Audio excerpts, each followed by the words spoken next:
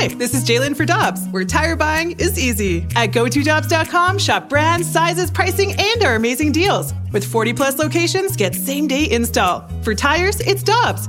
For deals you can use, click on GoToDobbs.com now. Another day is here, and you're ready for it. What to wear? Check. Breakfast, lunch, and dinner? Check. Planning for what's next and how to save for it? That's where Bank of America can help. For your financial to-dos, Bank of America has experts ready to help get you closer to your goals. Get started at one of our local financial centers or 24/7 in our mobile banking app. Find a location near you at bankofamerica.com/talktous. What would you like the power to do? Mobile banking requires downloading the app and is only available for select devices. Message and data rates may apply. Bank of America N.A., member FDIC. Hi, I'm Dan for Dobbs Tire and Auto Centers, here to share the easiest way to buy tires. Come to Dobbs. With the best tire brands and the biggest inventory, you'll get your tires the same day at the lowest price, guaranteed. Next time you need tires, get into Dobbs. This is the BK and Ferrario podcast, powered by I Promise. Now here's BK and Ferrario.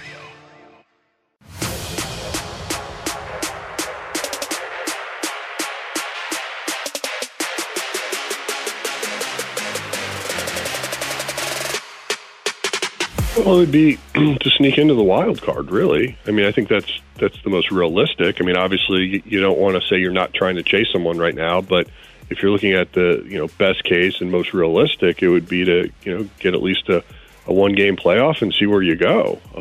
But I think if you had Jack Flaherty starting that game, you'd feel pretty good about your chances. With Tanner Hendrickson, I'm Brandon Kiley. It's BK and Ferrario with Alex out today. He's on baby duty. I'm Brandon Kiley. We will be taking you the next 3 hours here on 101 ESPN. That was John Mozeliak yesterday talking to Carricker and Smallman about what the best case scenario is for the Cardinals for the remainder of this season. So here's my question to you, Tanner.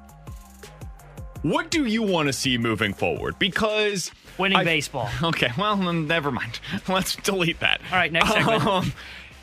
I feel like for the last month and a half, we've been talking about just get to July 31st. Just get to July 31st. Find a way, get to the trade deadline, give yourself a chance.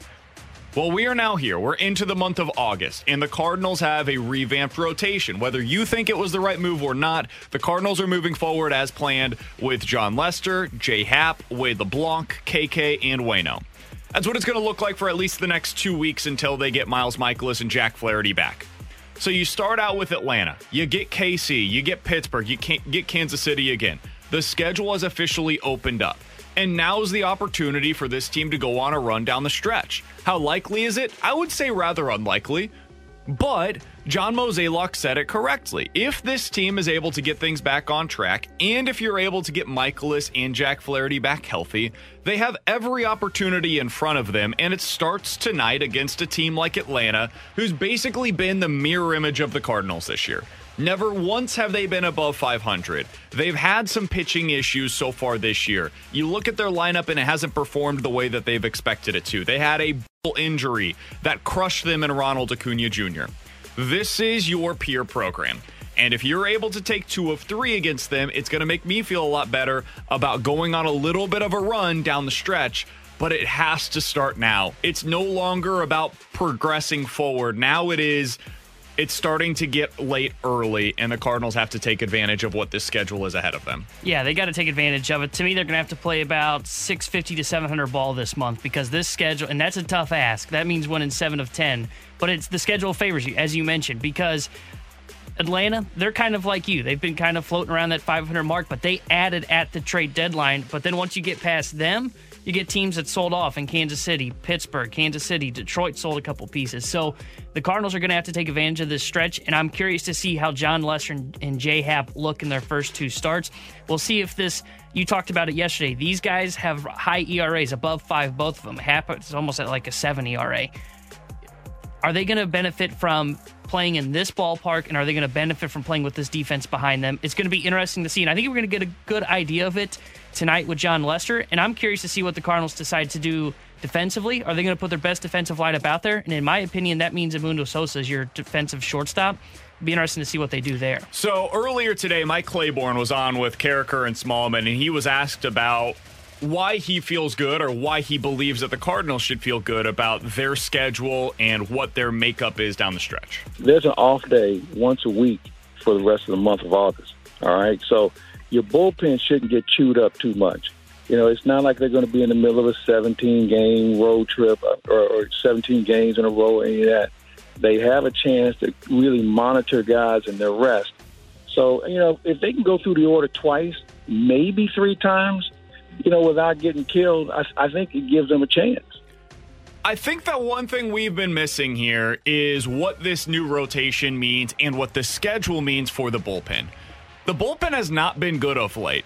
You've got the big 3 who you still trust with Cabrera and Reyes and Gallegos. But in the last month, the Cardinals bullpen in the National League ranks 9th in ERA. They are 13th in strikeout percentage and 13th in walk rate. Basically, they've been bottom 5-ish in almost every statistical category in the National League over the last month. That's not good enough. If the Cardinals with this offense are going to compete for whether it be the division title or a wild card spot, they're going to need the bullpen to perform much better than those numbers suggest. And the way that they can do that is by setting themselves up to put the better pitchers into the game more frequently. So that's going to mean more of the big 3, similar to what you saw over the weekend. I thought it was very interesting that Mike Shildt on Friday went with Reyes and Gallegos, and then again on Sunday went with Reyes and Gallegos. Both of those were non-save situations. I asked about a non-save situation, I think it was about 2 weeks ago now, and they didn't want to do it. And that's fine. I get it.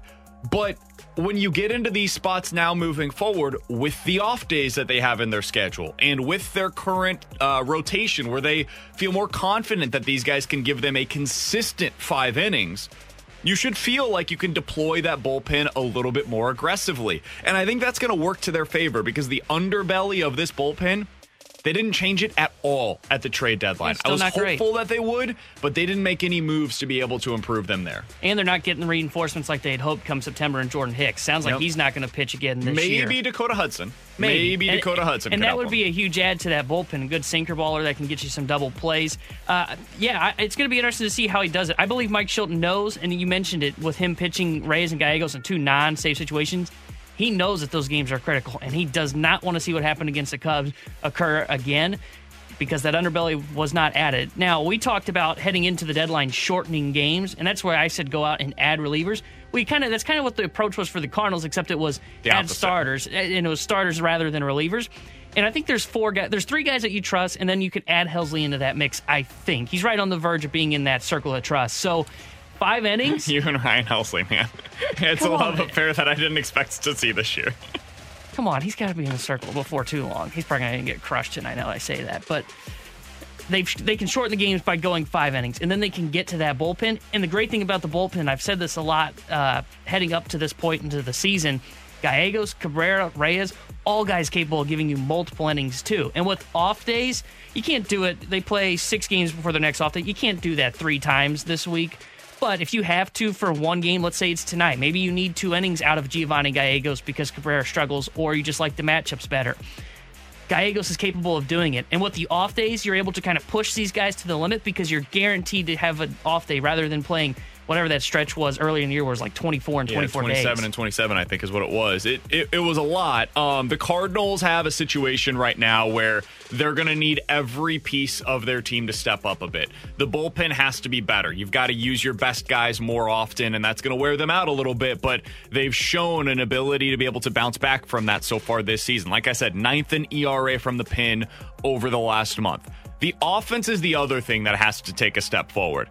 Because over the last month, even while acknowledging that they've been better, they've been 7th in batting average, 11th in on-base percentage in the National League. This is not in baseball as a whole. So out of 15 teams, 7th in batting average, 11th in on-base, 9th in slugging.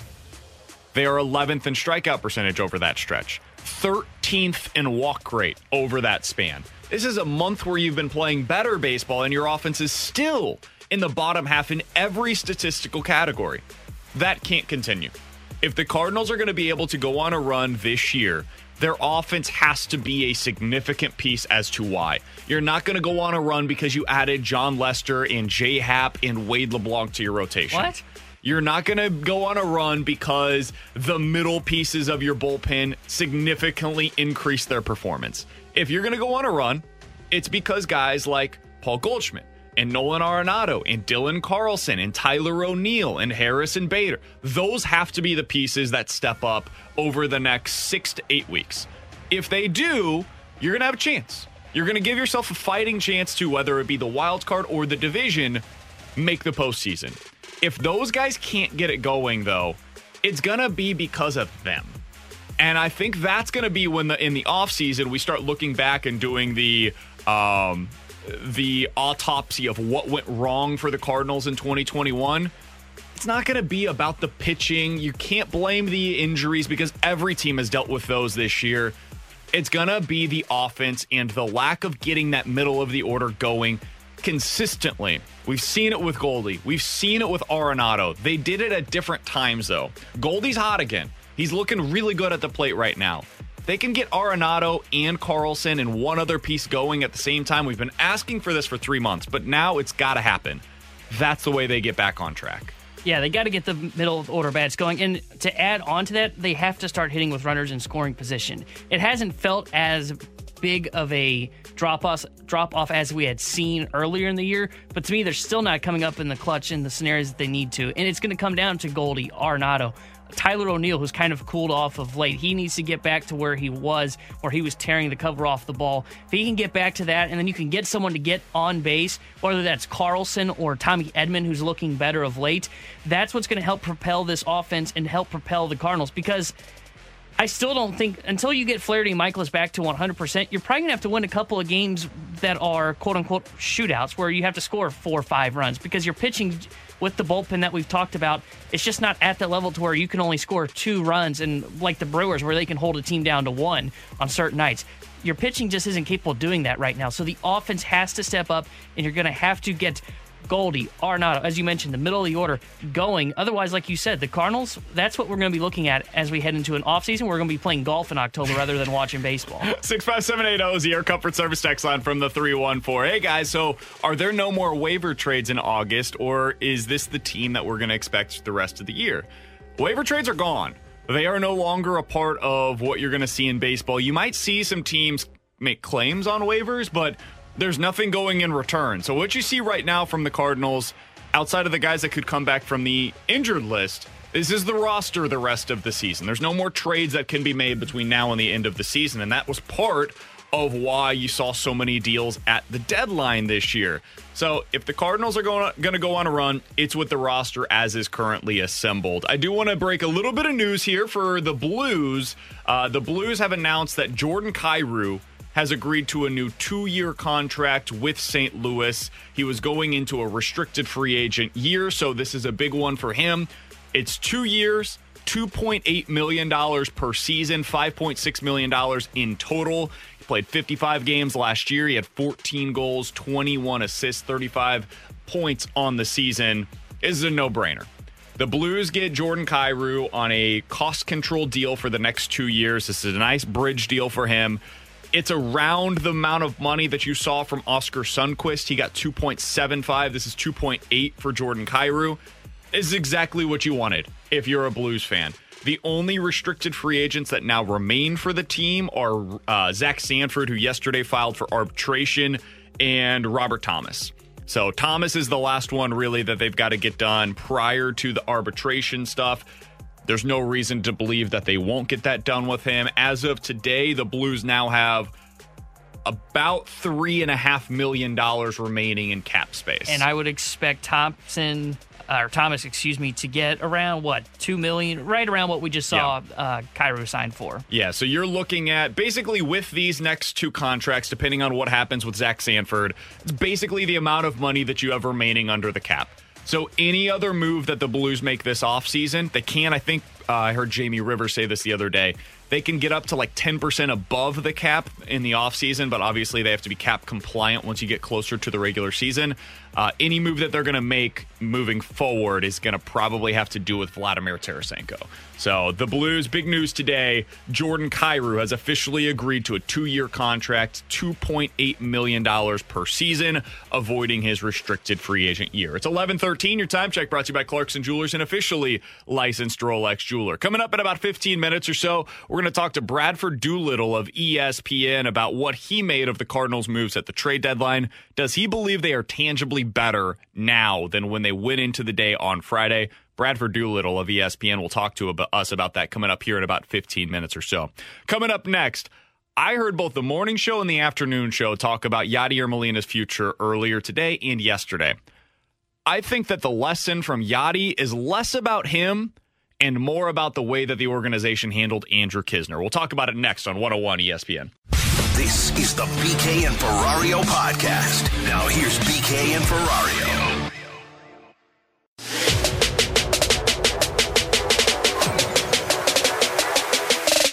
If you have an heir apparent, and he ain't ready yet, you can't just hand over the keys a year early. You got to be able to figure it out beforehand, and Yadi still wants to play. And as much, I know his numbers offensively have dropped off a little bit from the beginning of the year, that torrid freaking pace he was on. But I'll tell you this still, I want that guy up in a big spot. I want him up with 2 outs, runners on second and third, and I feel like he's going to get the job done. I believe you need him. I still believe that he's the kind of the heartbeat of what this ball club is doing.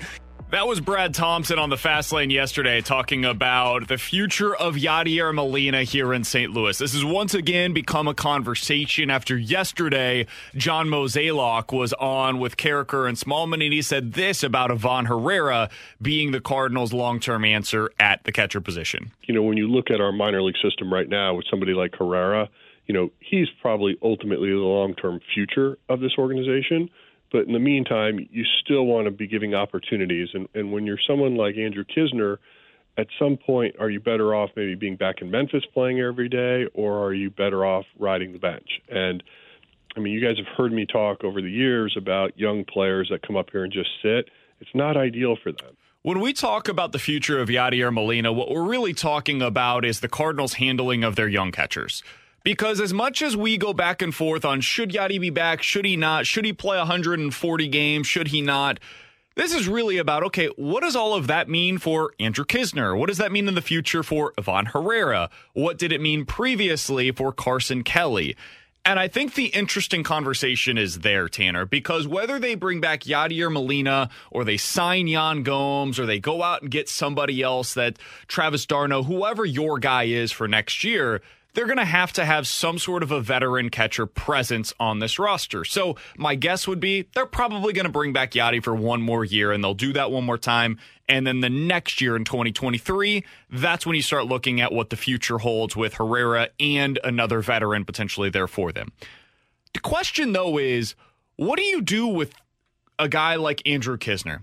Because he is no longer a young player anymore. He's 26 years old right now. He's going into his age 27 season next year. And I think the lesson really is in the way that they've handled their young guys. Carson Kelly ended up being a package deal that got you Paul Goldschmidt. If you had the Cardinals' honest answer, like if you got truth serum and you were able to talk to John Mozeliak about, you know, looking back, how would you have liked to have handled Andrew Knizner? I bet you he would have said, I wish we would have traded him 3 years ago. Because you're getting zero value out of Andrew Knizner right now. Over the last 3 seasons in the big leagues, he's played a total of 56 games. 56 games in 3 years. There's no difference really in the value that you've received out of Andrew Knizner in the majors versus the value you would have on $2 million veteran free agent X, whoever that guy is in any given season.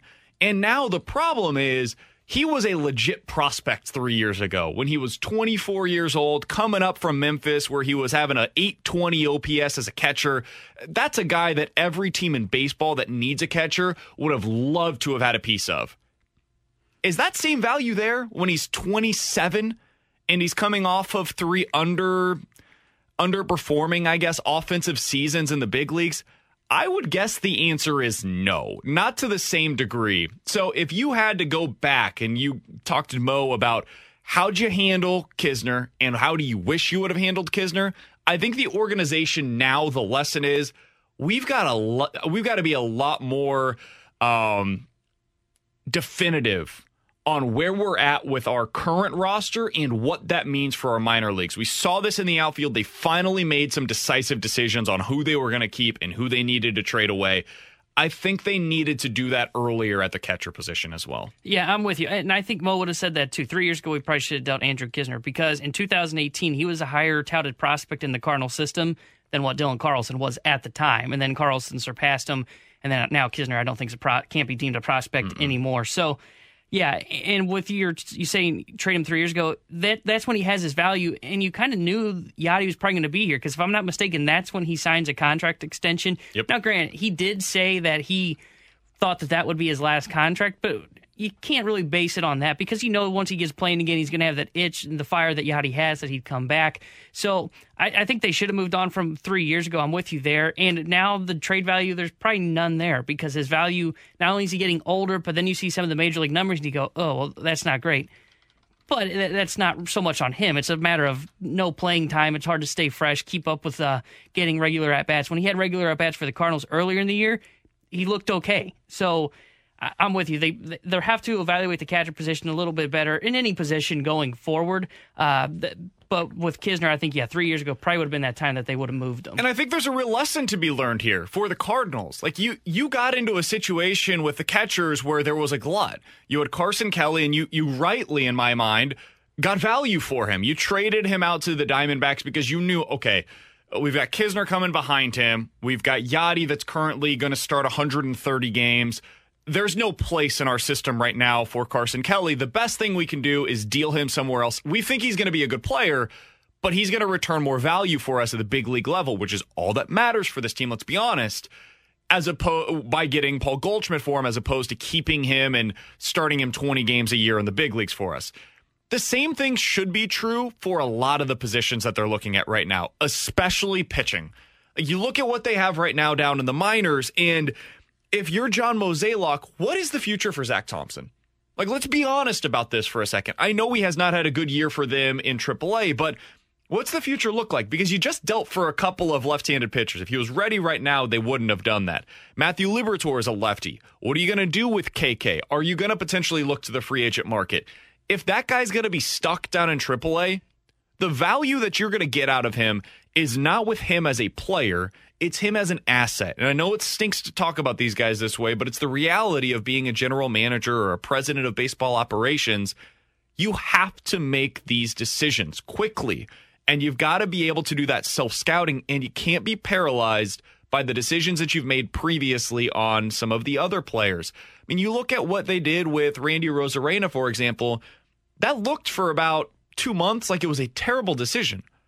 It doesn't look that way anymore. If you look at what the Cardinals outfield is today, you feel pretty good about where you're at. You would probably take all three of those guys over Randy Arozarena for the next 5 years, or at least I would. So if you're John Mozeliak, trust your intuition, trust what you believe is the best thing for your team, and that means guys like Knizner, now it might be too late for him. But the next version of that, whether it be at catcher or elsewhere, this can be at any position, you got to make those decisions quickly. You've got to be able to look at what your big league roster is and determine how many of these minor leaguers are actually a part of our future and how many of them are going to be a piece of what gets us part of our future. And that's something that this team at times, they've waited. Now the kid's 27 years old and you get no value for him. Yeah, and I think they're getting to the point where they've gotten better with that because you think of some of the names and the trades. The Randy Arozarena trade was a good example of that. I'll throw Luke Voit into that. He was never a top prospect, but they knew, he's probably not a part of our future. We've got Paul Goldschmidt first. What do? They make that trade and they get Giovanni Gallegos in return. So they've done some of those deals. Thompson's an interesting case that you brought up because they said heading into the trade deadline they didn't want to part with any of their top five. But every time we talk about the rotation for the future, we don't really bring up Thompson's name. We go to Liberatore, and then we look at some of the free agents that they could bring back in Wainwright and KK. And we mentioned the starting pitching market, whether that's I don't think they view Thompson Greinke as one of their top five guys, by the way. Well, okay. Well, internally. I'm thinking what the list of top five prospects are when we start the season. I think they would tell you it's Liberatore, Gorman, Herrera, Wynn, and Walker. I'd agree with that. I'd say he's probably just on top, what'd you say, 7 then? 6 or 7? But for him, for an example, is we don't bring him up in any of the discussions with the rotation next year. We look at Woodford, Oviedo, Liberatore as the guys in the minors, they're free agents, and what they have coming back under contract. So, once again, we're in that conversation like you mentioned. what do you do with Thompson? Do you really view him as a guy that's whether that's a starter for this team in 2 years or a bullpen piece in 2 years? Or should you trade him while his value is high because, like you said, he's an asset and see what you can get in return? Thompson's the curious case, and they've had that a lot across their time here. 65780 is the Air Comfort Service text line from the 636. Guys, they just traded 2 players that aren't in their future. They are starting to do that. I think they did it a little late with Lane Thomas. I agree. I think they were about a year late on him. Look at what the return was. And this is the other thing. You got to maximize the return that you're able to get for these players when you can. And if they made a decision a little earlier on Lane, and I get why they did it, they thought maybe even going into this year, he might still be a part of their starting lineup. So I get it. But if you do it early on, you're able to get a better return. In the end, they got a 38-year-old pitcher who has a 5 ERA, and they're able to get him for 2 months for, I think it's 5 years of club control for Lane Thomas. It's not an even return if you think that Lane Thomas is going to be somebody that helps you at the big league level. So you have to maximize whatever that is for these prospects. We also got some texts that are pushing back on what I said about the outfield. Guys, go look at what Randy Arozarena has actually done this year. Randy Arozarena is a perfectly solid player. He's a good player, in fact. He is not tearing the world on fire or lighting the world on fire the way that he did a year ago. Last year, he had an OPS over 1,000. If that's the player that he was again this year, yeah, I'm taking him over all of the Cardinals outfielders. It's not what he's been. So far this year, he has a 260 batting average and a 777 OPS. That's solid. That's a good player. He's also not very good defensively. And you look at what the Cardinals are getting from their outfielders, and they've been right around those same numbers. Would you take Dylan Carlson over Randy Arozarena? Yeah, and he's 5 years younger. Would you take Harrison Bader or Tyler O'Neill over him? Maybe you wouldn't. I would. I'll take the Gold Glove defense from Harrison Bader, and then it really becomes a conversation of O'Neill versus Arozarena. At worst for the Cardinals, that's a push. I will take the tools and the defense that you're getting from Tyler O'Neill over what you're looking at right now from Randy Arozarena. And that's what I was going to say on O'Neill is you have all 5 tools. You've got the speed, the defense, the power. He has actually been a decent contact hitter. He's cutting down on some of the chasing. So he's got the 5 tools. Randy Arozarena probably projects as a designated hitter moving forward because, as you mentioned, he's not that great defensively. He does have some pop. So he is probably a designated hitter. For the Cardinals in this, we're going to build a defense around our pitching. We want to be good defensively. He wouldn't have fit that mold. Arozarena is also striking out at a really high rate. He's striking out 28% of the time so far over the last 2 years. Wow. And he doesn't walk a ton. So he might fit in then here. You essentially have Tyler O'Neill light in what Randy Arozarena's been this year. Good player. You would like to have him on your... I would love to have Randy Arozarena as the Cardinals' 4th outfielder. He'd be a perfect 4th outfielder for them right now. But they now have the top prospect in their system because they decided to move on from them. It was a bold move at the time. I disagreed with it because of where the Cardinals were, and I think if they would have got a different position, that would have been a better return, but it was a bold move, and now you look back on it, and they were able to extract value from a player that right now wouldn't have a significant role on the Cardinals. So it stunk last year to watch it, especially as we were watching the Cardinals outfielders struggle, but moving forward, credit where it is due. That is a decision that the Cardinals got right, not wrong. So credit where it's due for the Cardinals and John Mozeliak. They actually got that decision right. They should have done something similar, looking back on it now, with Andrew Kisner. That a boy, Mo. With Tanner Hendrickson, I'm Brandon Kiley. It's BK and Ferrario on 101 ESPN. 65780 is the Air Comfort Service text line. We'll get into some questions and answers coming up here in about 15 minutes or so. But coming up next, Bradford Doolittle wrote about every single trade that happened at the deadline. Does he believe that the Cardinals got better tangibly at the deadline? We'll talk to Bradford Doolittle of ESPN about it next on 101 ESPN. This is the BK and Ferrario podcast. Now here's BK and Ferrario.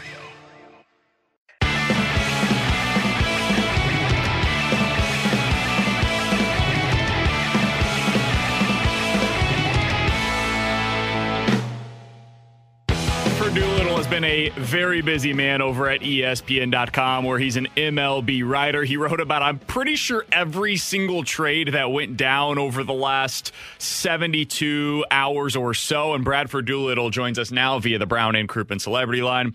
Bradford, we appreciate the time, man. Have you been able to recover from what was a flurry of deals over the 24 hours or so prior to the deadline?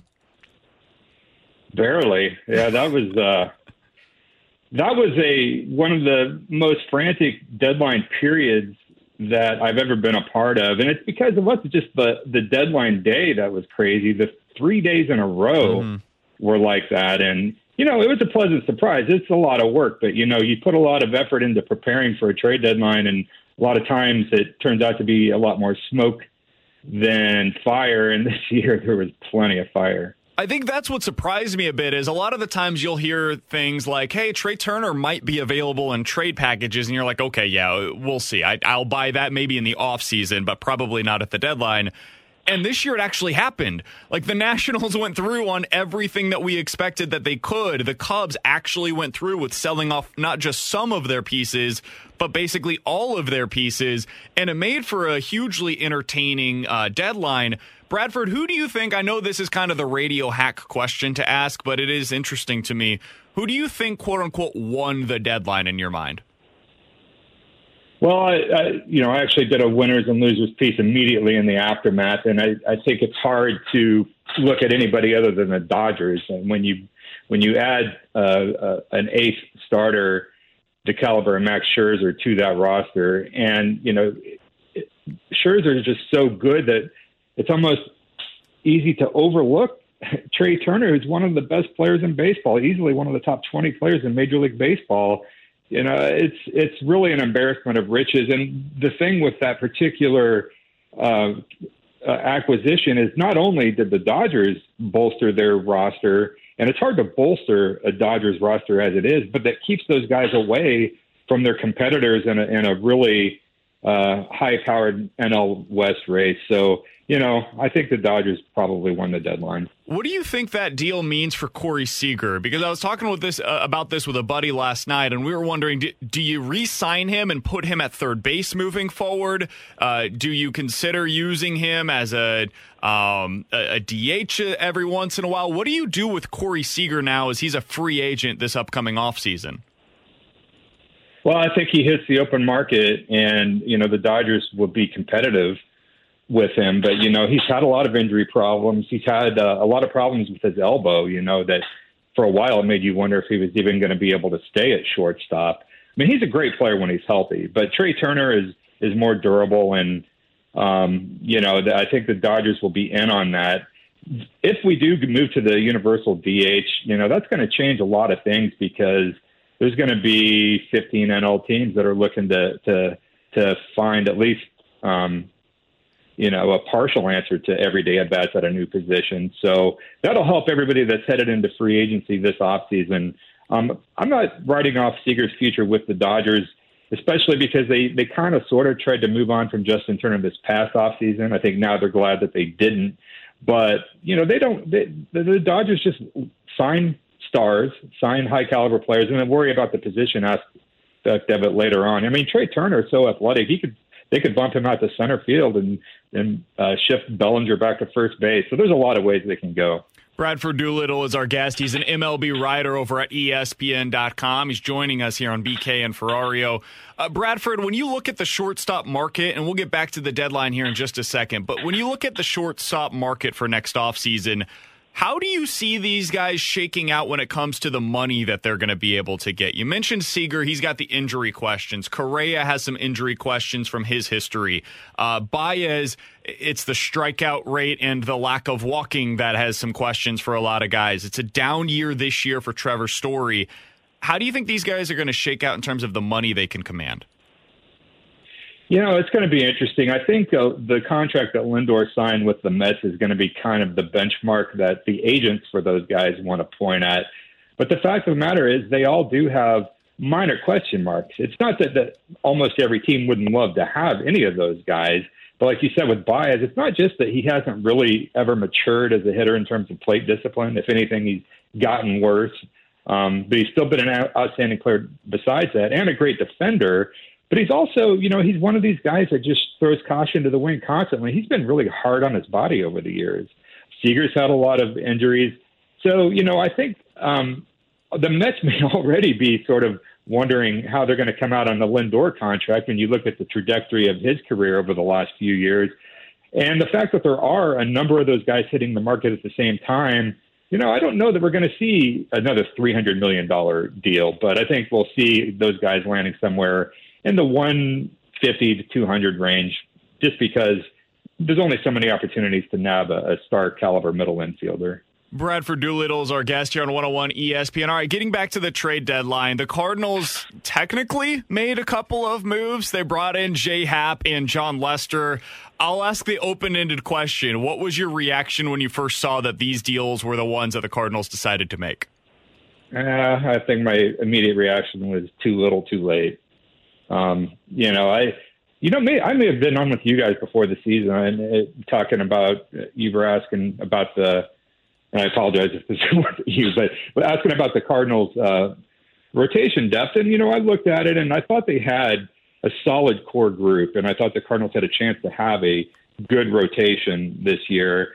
But part of that was predicated on the idea that if a couple of guys got hurt at the big league level, then they had, a Matthew Liberatore or a Zach Thompson perhaps ready to make a move to the majors during the season. But those guys have really struggled in AAA.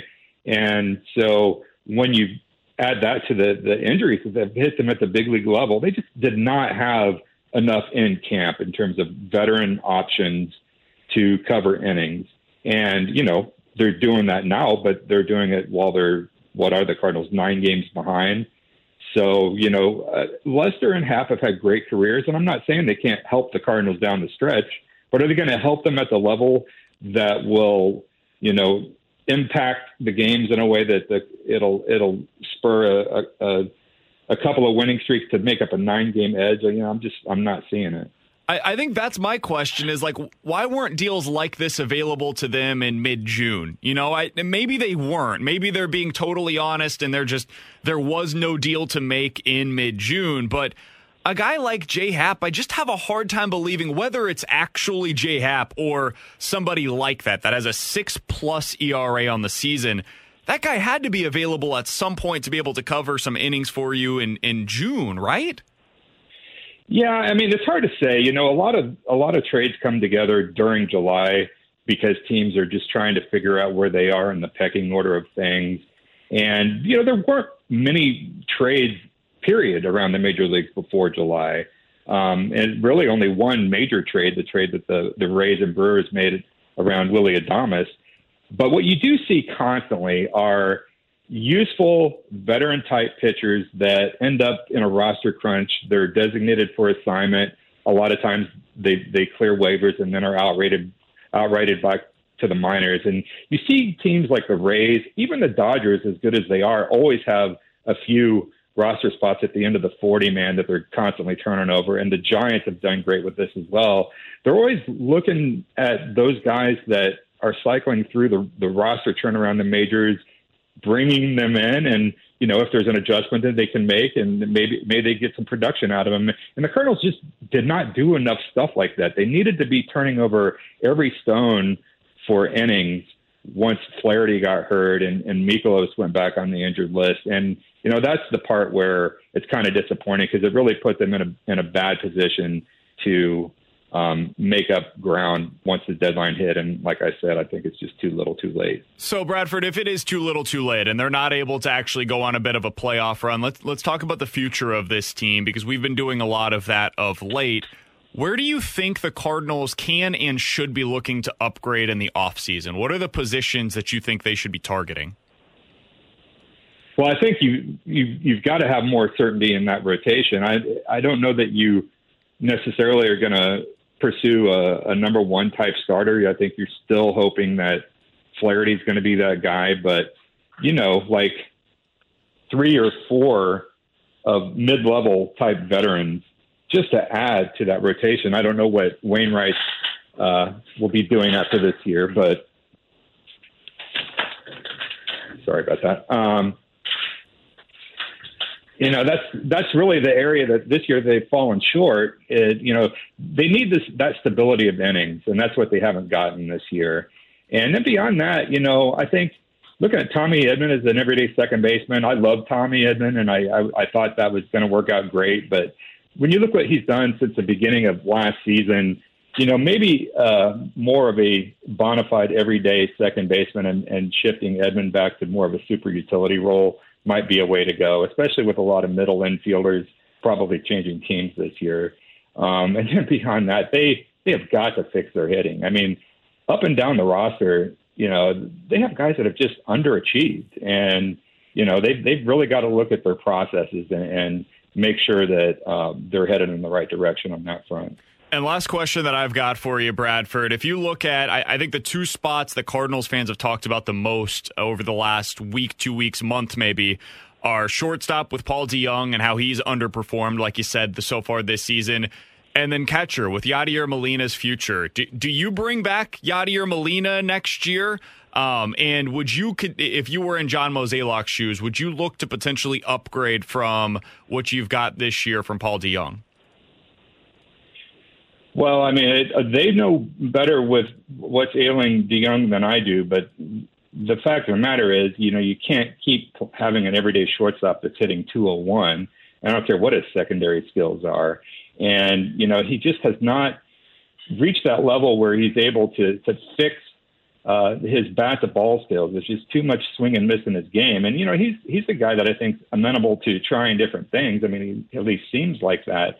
But it just hasn't worked out. And I think you do, like I said, I love the idea of bringing in a starting quality middle infielder. And if that puts DeJong in kind of a rotation with Edman and a signee, then that's fine. But I think they definitely need to add some competition at that area of the field. Hey, Bradford, we always appreciate the time, man. I know you've got to be still recovering from what was a crazy week for you. Thanks so much for hopping on with us, and we'll hopefully talk with you again soon. Thanks for having me, guys. Absolutely. That's Bradford Doolittle, MLB writer for ESPN.com. Huge thanks to him for hopping on with us today. I think it's interesting. One thing that he mentioned there about midway through the interview was the way that the Cardinals didn't do enough to be able to bolster their rotation. I would argue that they actually did that okay. With Wade LeBlanc and TJ McFarland and kind of the back end of the bullpen guys that they've been churning through over the last month or so, that is like one of the only things, if you're looking pitching wise with the moves that they made, that they did a pretty good job of trying different things. Not all of them have worked by any stretch, but they've tried to churn through those guys. I still wonder if the end result was going to be getting Jay Happ and John Lester, who I said yesterday, I'm in favor of those moves. I think that they help the Cardinals get better. But if that was the move that you were going to be able to make, I've got to wonder if there was somebody like Jay Happ that was available a month ago. And if they missed on that, that was a missed opportunity for them, when maybe now you could have had a month of Oviedo getting better down in the minors or Jake Woodford getting better down in the minors. And then you add in John Lester, whoever the other guy was, to that mix. And now suddenly the rotation looks a lot better, and maybe you didn't go through that dry spell in the month of June. Yeah, and maybe they are telling us the truth, and maybe it was just that they weren't available. But there were teams that were, and maybe it's not John Lester, probably not, because the Nationals thought they were contending about a month ago. J.A. maybe the same because Minnesota thought they were. But there were teams like Baltimore who had some pieces that knew they were already out of it. I wouldn't think that they would have oversold themselves and say, we need a top 5 prospect. For an example, a Matt Harvey, a guy that could cover innings for you.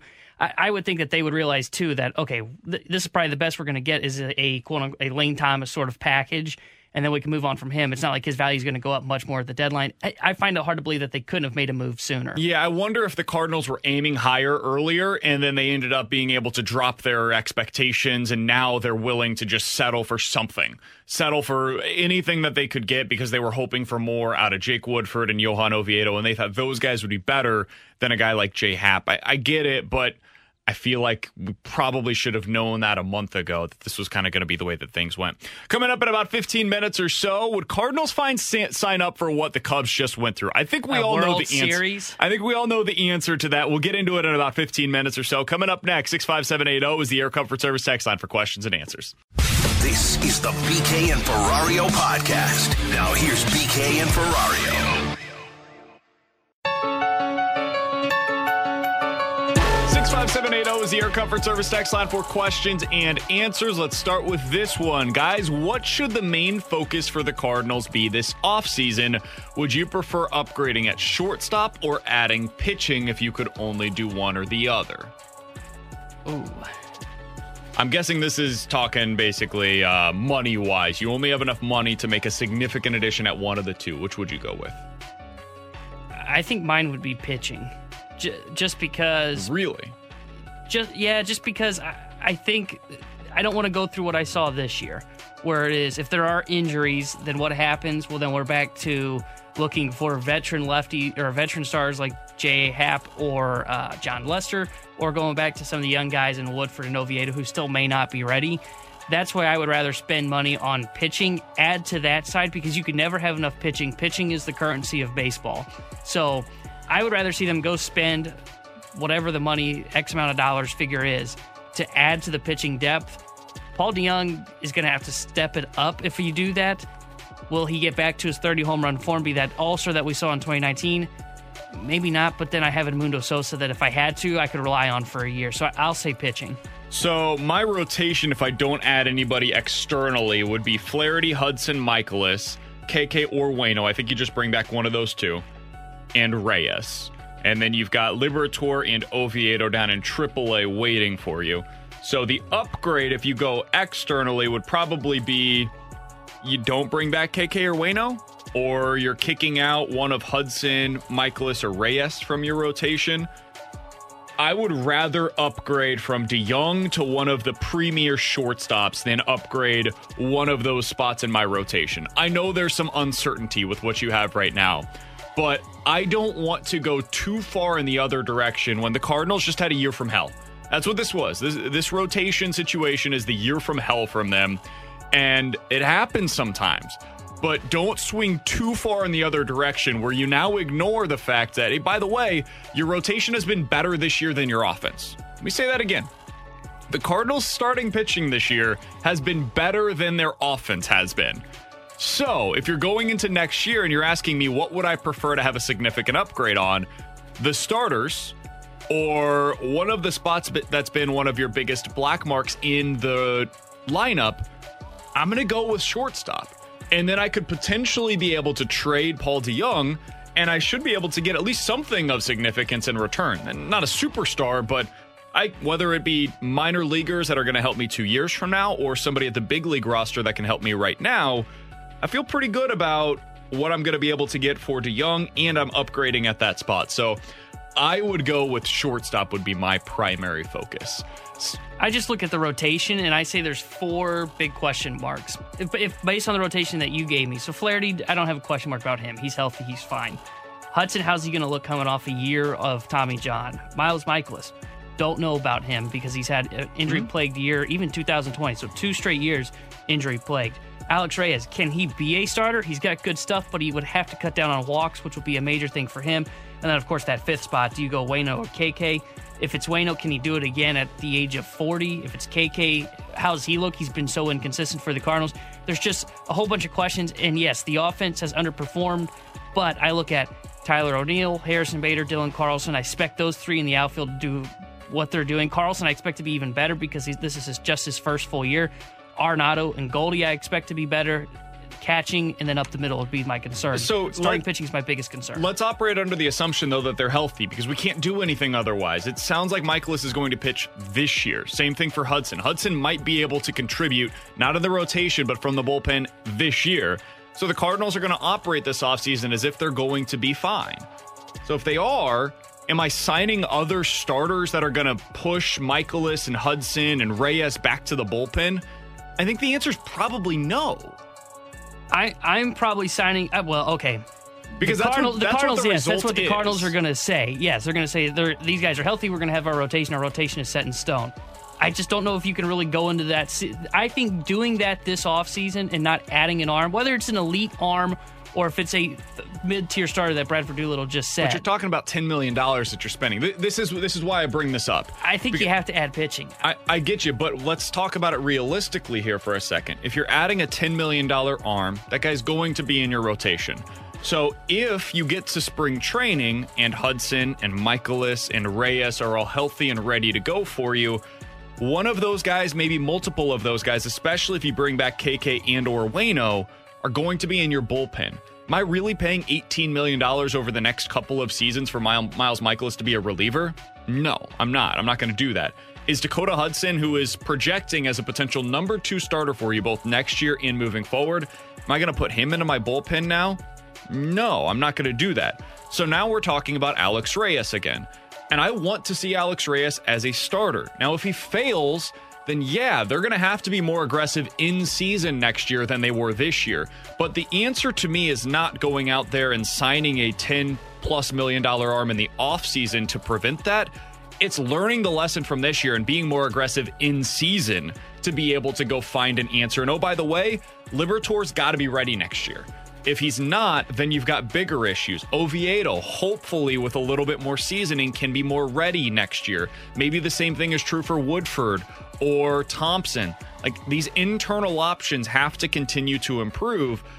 There were lessons learned this year, but I don't think the lesson is go sign a guy for $10+ million. I think the lesson is be more aggressive in the middle of the season, and hopefully these guys are able to actually get the development they need down in AAA. I wonder, though, the reason I would say it is because if you bring in the $10 million pitcher, you really solidify the rotation if healthy. And if Reyes, then maybe you don't bring back Oweno or Keke. Maybe you don't. Or do you move Reyes to the pen? We've had the conversation of, is he just so good as a closer that it's hard to take him out of that role? I'm with you. I kind of want to see him start. I want to see if he can do it, and then you can learn your lesson if he fails. But you don't know about Jordan Hicks. Gallegos can close. You've got Cabrera back there. But do you want to separate the big three at all? Do you want to keep it intact? I think that's a big question for the Cardinals and what they will truly have to evaluate this offseason. So your rotation in your scenario would be Flaherty, Hudson, Michaelis, Waino, or KK, one of those two, and then whoever that other arm is. Yeah. And then if I have to, I just think you're wasting Alex Reyes at that point. I understand. The other thing is, though, I don't know if Reyes is going to be ready to be built up to a 150 to 200 inning pitcher. He's going to be on pace for, about 80 innings to 90 this year? The goal is 100. Maybe you can do that. I don't know if he'll be ready, though. That's the thing. With Tanner Hendrickson, I'm Brandon Kiley. It's BK and Ferrario on 101 ESPN. Coming up in about 15 minutes or so, we're going to get into a Ferrario 5 that I have put together. Boy, Sorry, you're Alex. Just stealing Ferrario stuff. That's coming up in 15 minutes or so. Coming up next, though, would you as a Cardinals fan sign up for what the Cubs just went through and what they're about to go through next? We'll talk about it next on 101 ESPN. This is the BK and Ferrario podcast. Now here's BK and Ferrario.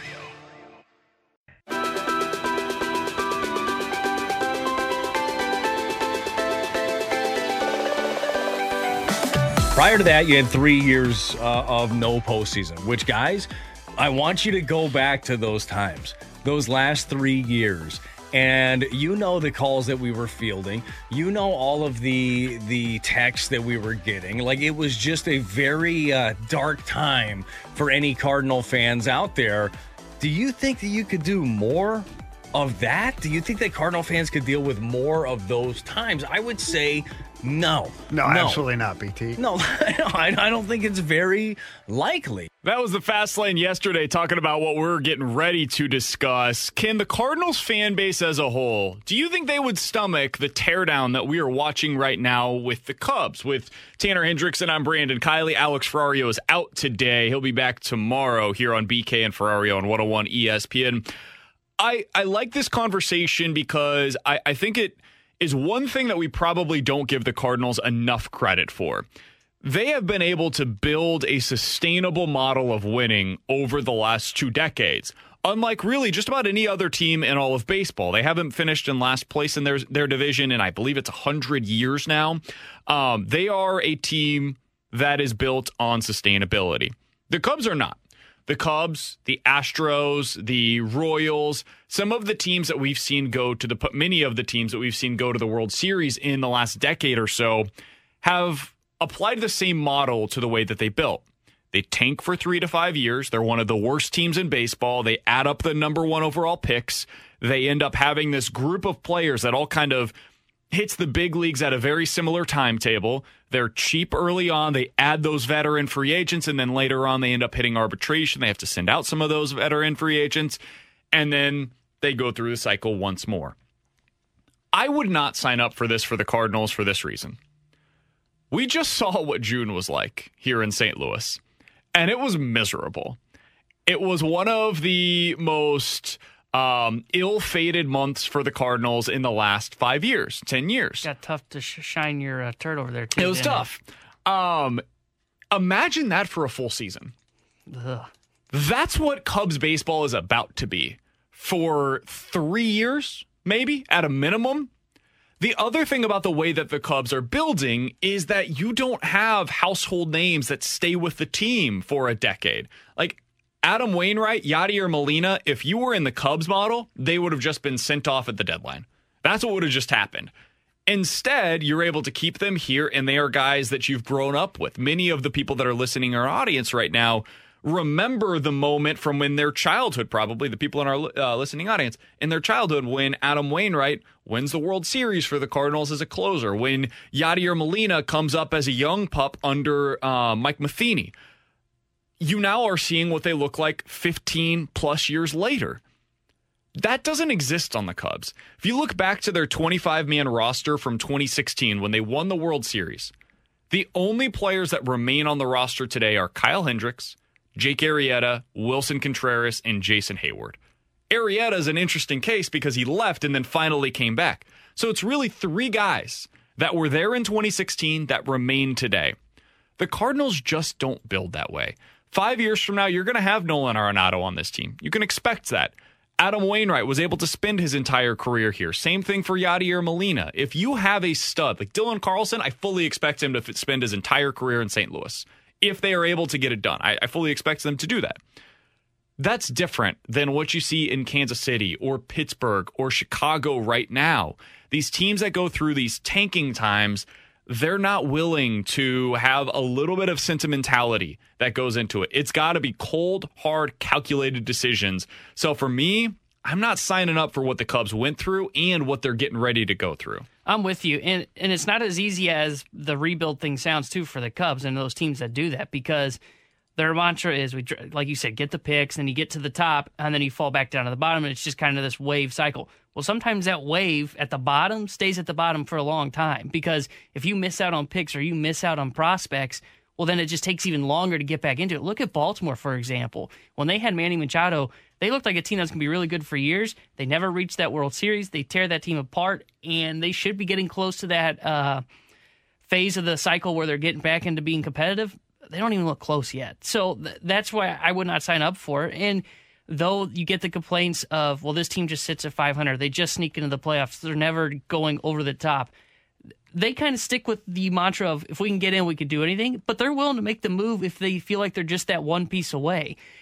Look at the Larry Walker deal, and I know it was a long time ago, 2004. They felt like that was the move that was going to get them over the top and get to the World Series and win it all. They got to the World Series. They just ran into a red-hot Red Sox team. So I like the Cardinals mantra better. We're going to kind of what the former GM, I think it was Ed Wade, told us. Get good, stay good. That's been the Cardinals mantra. That is much more enjoyable as a baseball fan. As you mentioned, you see guys like Carlson, Nolan Gorman. We haven't even seen him at the big league level, but I feel confident Nolan Gorman's going to be here for a while once he is. It's much enjoyable as a fan to watch it, too. 65780 is the Air Comfort Service text line from the 314. Guys, the Blues tanked finally 10 years ago. Then they won a championship. You two sound really stupid right now. From the 847. Guys, the World Series is the goal. Cubs will win another one before the Cardinals do. Another one from the 314. What's worse, tanking for 3 years or hanging on to average aging players for those same 3 years? I think something that we have to remember, and Tanner, you just mentioned this, and it's a good point. When there are multiple teams that are tanking at the same time, the value of tanking is lessened. When you have to win fewer than 55 games, maybe you can get into that 60 range to be able to get a top 3 pick. It becomes really hard to achieve that. Do you know how bad this team would have to be? How many players they would have to send off to actually get the tangible benefits from tanking? You would have to be worse this year than the Arizona Diamondbacks. And that looks hard to do. They have won 33 games. Their winning percentage right now is .310. That's bad baseball. Really bad. It is miserable to watch. It ruins your clubhouse. The culture that is instilled when you have a team that has been outscored through the first 107 games of the season by 170 runs is awful. And it continues to build on itself because the Diamondbacks aren't going to get good quick.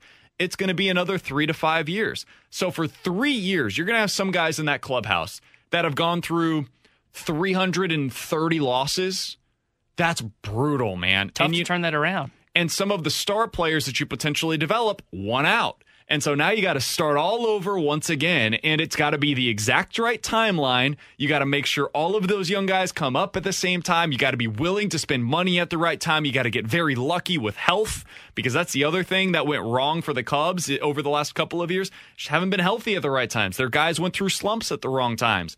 And you've got to get lucky in the draft.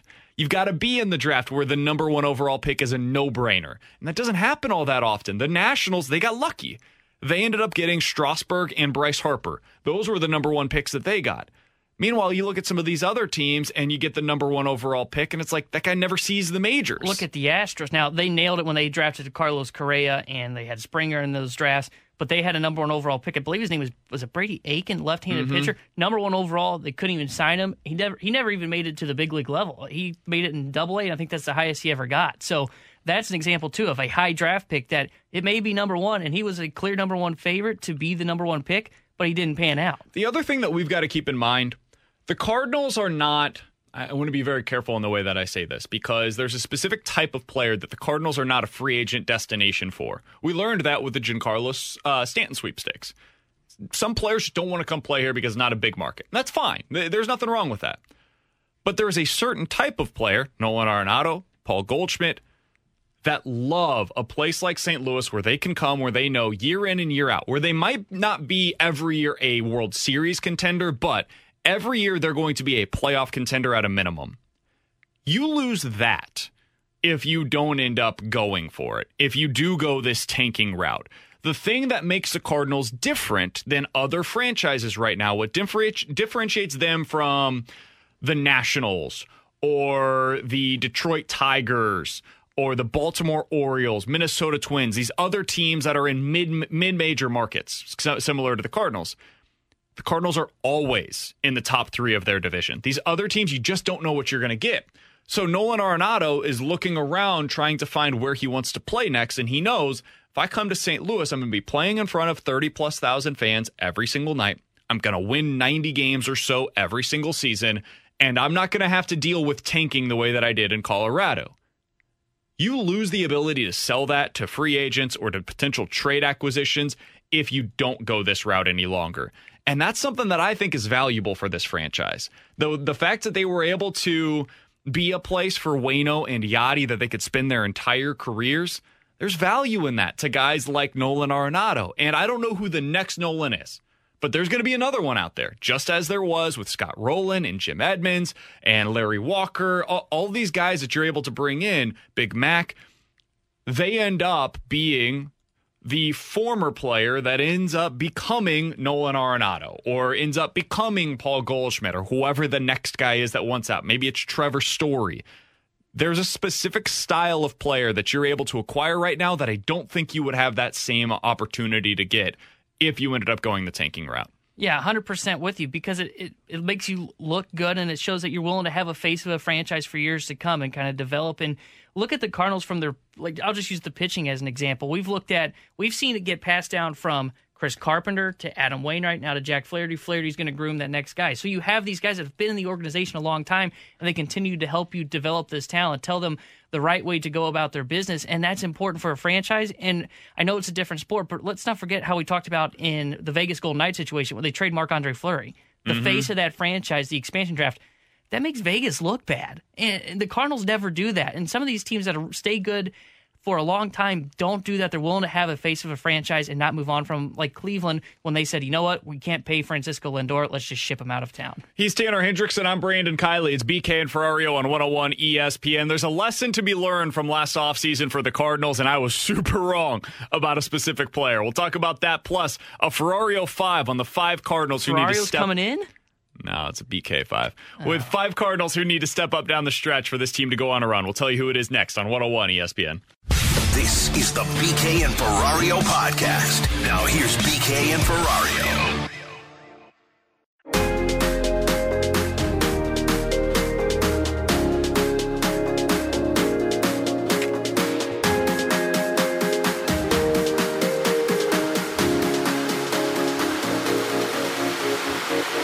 Tanner Hendrickson, I'm Brandon Kiley. It is BK and Ferrario on 101 ESPN. Coming up in about 15 minutes or so, the Indianapolis Colts were a lot of people's sleeper team going into the 2021 season.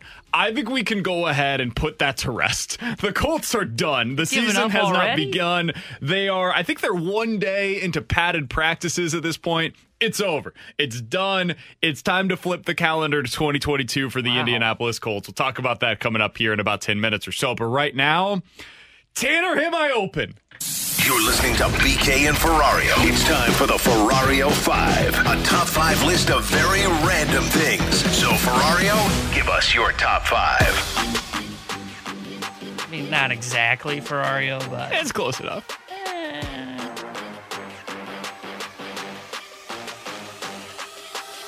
All right, so for my Ferrario 5, BK's 5, the BKO 5, however you want to look at this. We're doing a BKO, oh my gosh.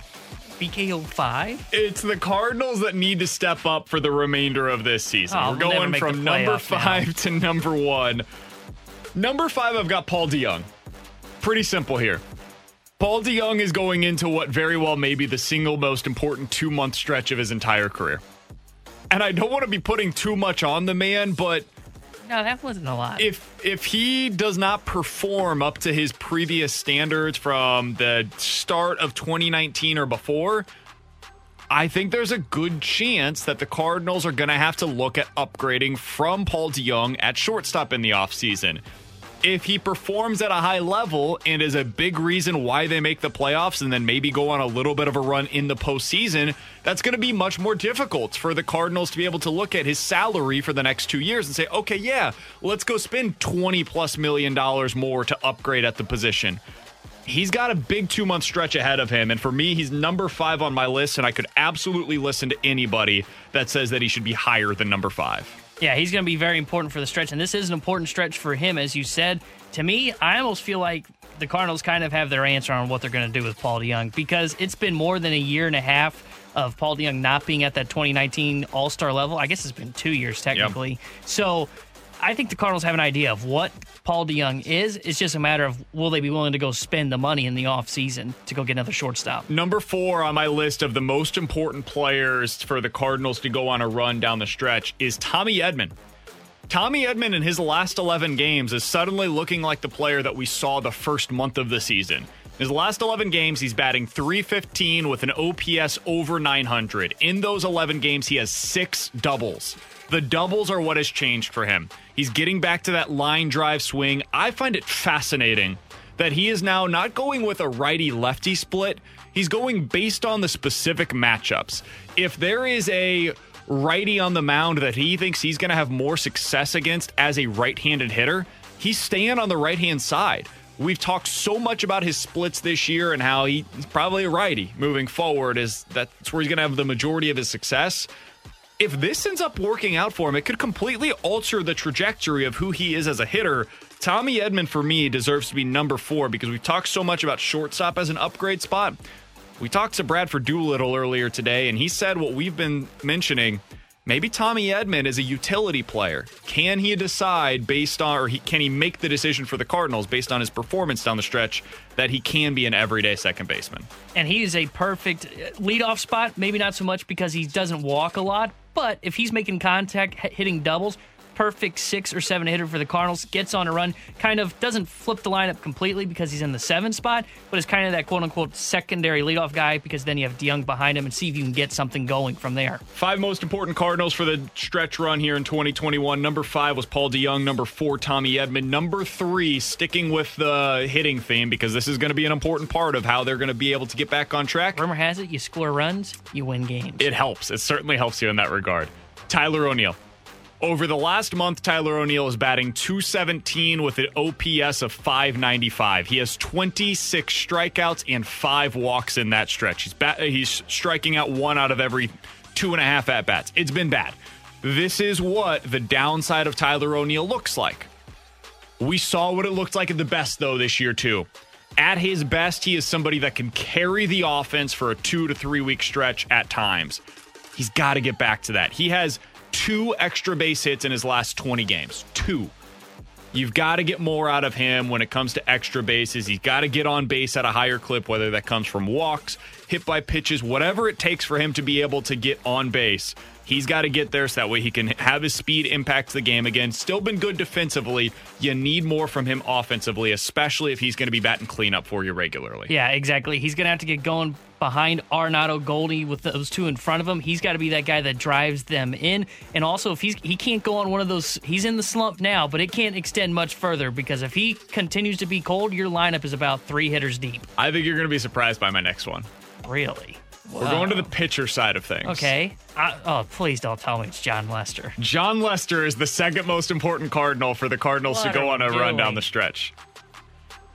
Listen, man, when these guys come back healthy, I think John Lester's staying in the rotation. Not LeBlanc? I think John Lester is going to be the one that stays in the rotation. I don't think it's going to be J Happ. I think it's going to be Wade LeBlanc that gets replaced. And I think it's going to be J Happ. I think John Lester stays in, and I think he's going to be a guy that is super important for them down the stretch. I know he has a 5.0 ERA on the season. Not great. I also know that he's going to be in a little better spot pitching in Busch Stadium as opposed to pitching for the Nationals. He's got a better defense here. We've seen this before with Lloyd LeBlanc, who just threw strikes. If you're able to keep it in the zone, you pitch to contact. I think he's going to have a little bit of a career renaissance for a month or two here with the Cardinals. John Lester, your second most important Cardinal down the stretch. Wow, I was really not expecting that. Well, I hope you're right, because if he struggles, then I got nothing. Well, think about it this way. The reason why I say Lester is because I think we know what to expect out of Waino. I feel pretty confident I kind of know what to expect out of KK. Now, it can be erratic up and down, but I kind of know what I'm getting out of him. I don't know. I don't know what to expect out of Michaelis or Flaherty. But let's assume they're healthy, they're good to go. Okay, cool. The guy that could be the pivot point in your rotation moving forward is John Lester. He's done it before. He's been at the highest possible level, won multiple World Series. I think getting him in the room with Adam Wainwright and the conversations they're going to be able to have with one another is just, it's at the highest level of baseball that you could possibly expect. It's like the conversation we were talking about earlier this year with Yadi and Arenado and Matt Carpenter. Those hitting conversations are high level. I think that's what you're going to see out of Lester and Waino as well. I think he's going to be better for the Cardinals than people are expecting. I hope so, because I'm not expecting a lot. I'm kind of expecting the same from John Lester. See, that's why I thought you were going to say Jack Flaherty as number 2. I could get that. Because totally. Him coming back from injury, if he doesn't get back to his self, we already see what the Cardinals look like without Jack Flaherty. If he doesn't get back to 100%, the Cardinals have no shot of being a playoff team, in my opinion. All right, my number 1 is a cop-out answer. It's Arenado, isn't it? It's Goldie and Arenado. Oh, yeah, that really is a cop-out answer. So the reason why I did it this way, the answer is Arenado because he's the one that's been struggling. We just haven't seen these guys hit at the same time at any point this year. In April and March, you saw Nolan Arenado performing pretty well. He was hitting for power at that point in time. He had a 450, 460 slugging percentage. That was when Paul Goldschmidt was really struggling. Then you got into May, and Arenado went on a tear. He had a 950 OPS that month. Goldie was just kind of okay. And then since then, you've seen Goldie take off. In July, he had a 960 OPS, but Arenado was just kind of okay. You need to see these guys perform at a high level together. Can there be one month where both of them are at that 950 OPS or above? If you can get that, that unlocks the middle of your order suddenly, because now you've got Carlson getting on base. You've got Arenado and Goldie performing at a high level in the middle of your order. You've got Yadier Molina sending those guys in, because as much as I've had my criticisms of Yadi at the plate, he is still a professional hitter that with 2 strikes, I feel good about him driving runs in. Goldie and Arenado are the single biggest key to this team being able to go on a run down the stretch. Yeah, I'm with you. We got to see what those two can do when they get hot at the same time. We've heard Mike Schilt talk about it too in some of his post-game press conferences. He said something along the lines of, man, when they get hot together, it's going to be special. And we haven't seen it. We've had this big build-up for this special moment, and it hasn't occurred. If it doesn't occur, then it becomes really tough because then you have to rely on other guys. What was the talk heading into last season? It was, well, Tyler O'Neill probably doesn't fit as a cleanup hitter. So-and-so doesn't fit in this role. Well, if Goldie or Arenado, if both of them can't get hot at the same time, we're back to that conversation of Tyler O'Neill has to be that guy that drives in runs rather than possibly being just that power bat. Guys start to kind of shift out of their roles a little bit, not by moving in the order, but by their mindset of what they have to do. That's why Goldie and Arenado have to get hot. I also think that's so important for Tyler O'Neill. If he's continuing to bat cleanup for this team and those guys are on base consistently for him, now you've got to throw strikes. You've got to throw strikes to O'Neill because you can't put him on. Now you're loading the bases potentially for Yadier Molina. That doesn't seem like a winning strategy for opposing hitters or opposing teams rather. So I feel good about that. It is Paul DeJong at number 5, Tommy Edman number 4, Tyler O'Neill number 3, John Lester, the surprise candidate on this list, and really Nolan Arenado getting back on track as the number 1 most important Cardinal to step up down the stretch for this team to go on a run. I am stunned Harrison Bader did not make the list. We already know he's going to bat 300. He's going to end up with an OPS above 1,000 for the month, so it's totally fine. It's going to be great. 2020 year. Coming up in about 15 minutes or so, we'll dive into the junk drawer. One quick lesson that we learned from last night that really applies to next offseason for us. Remember David Dahl? Yeah, Dahl. Guy we're going to bring in. He's going to solve the outfield problem. Maybe be a great 4th outfielder. Is he doing well? Former Rockies outfielder. Played. Okay. Past tense. For the Rangers this season. Is he an Angel now? DFA'd yesterday. Oh. He was the belle of the ball all offseason. He hit 210 this year with an OPS below 600 for the Rangers. Lesson for next offseason, and please keep me honest on this, Tanner.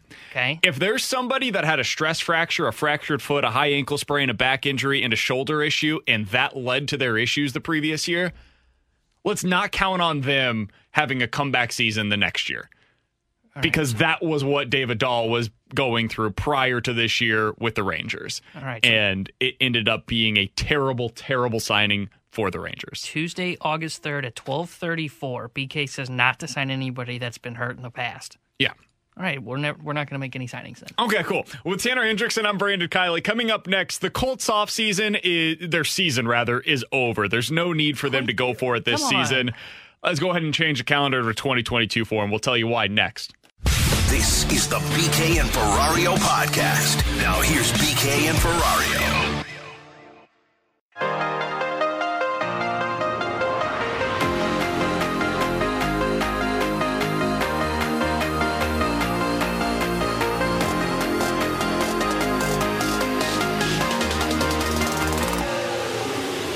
I would think that Nick Foles would be an option that they'd have to explore with his familiarity with the offense. You look in Chicago, the Bears have the Andy Dalton, they have Justin Fields, and I think anybody who's got any sort of quarterback issues this summer, whether it's Indianapolis now or another team later, the first name you're going to think of is Nick Foles because the Bears have him on their roster. They don't need him on their roster.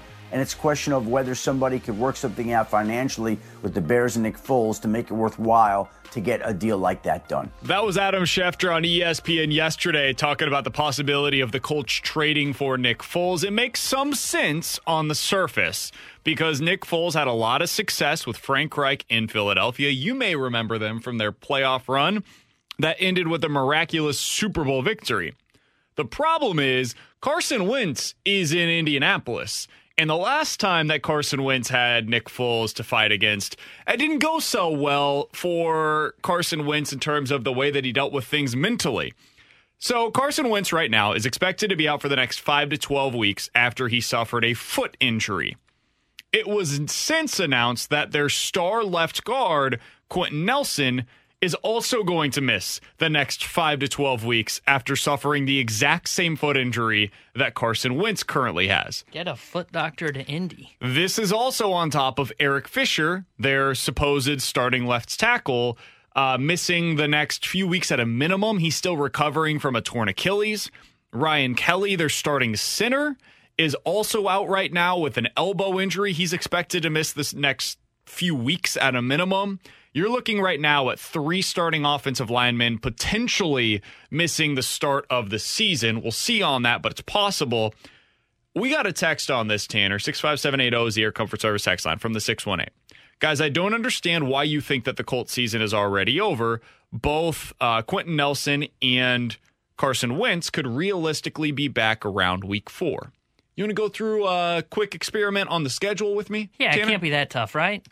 So they open up with the Seahawks. You think that's a win or a loss without Carson Wentz and Quentin Nelson in the lineup? With Carson Wentz and Nelson in the lineup, that's a loss. What about against the Rams? Oh, that's a loss for sure. Are you kidding? At the Titans without those guys. That's a loss. At the Dolphins, how do you feel about that one? Yeah, they might be able to win that one.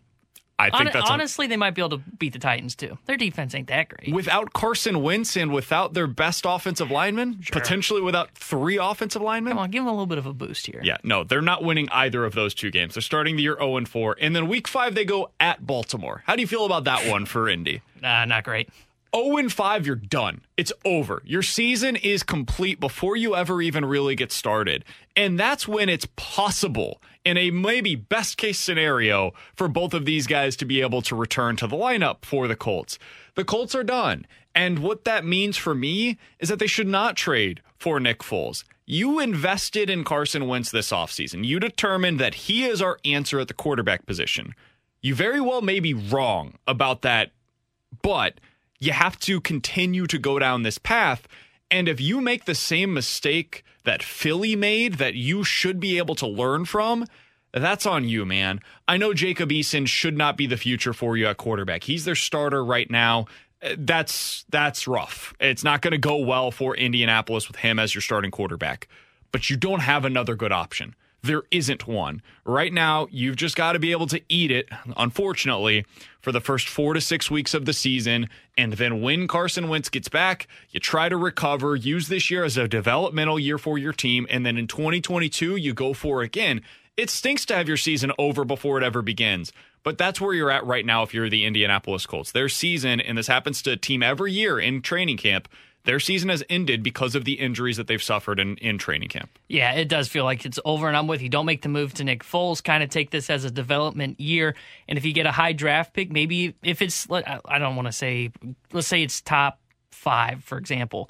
If it's going to be quarterbacks you're going there, you can always trade that pick, get down in the draft, and gain some assets doing that. So it does feel like the season's over for the Colts. I won't say it's 100% over yet, just because who knows what's going to happen. Maybe they can somehow beat the Titans. With the Colts. They're going to go 7-10 this year. They're going to start out like 1-4 or 0-5. They're going to make a nice little run down the stretch where you feel a little better about them. And then next year going into the season, we're all going to pick the Colts as a sleeper team because of the way that they finished the year. We know how this goes. Yeah, that's probably how it's going to go. Yeah, we've seen this story a million different times. If you can float around 500, though, while Wentz and Nelson are out, then I still feel like you have a shot, though, because I think of the AFC South, I don't think Houston's going to be competing. They look like they're going to be terrible. Jacksonville is going to be better, but they're not going to be competing. And then who's the one I'm forgetting? Indianapolis. The Titans. The Titans. Oh, yeah. And the Titans are better than them. They're better, yeah. Like, I thought the Colts could be better. If things broke the right way, if you got some injury luck, if Carson Wentz bounced back. Might be able to compete with Tennessee. You absolutely could have won that division. The Colts 100% could have.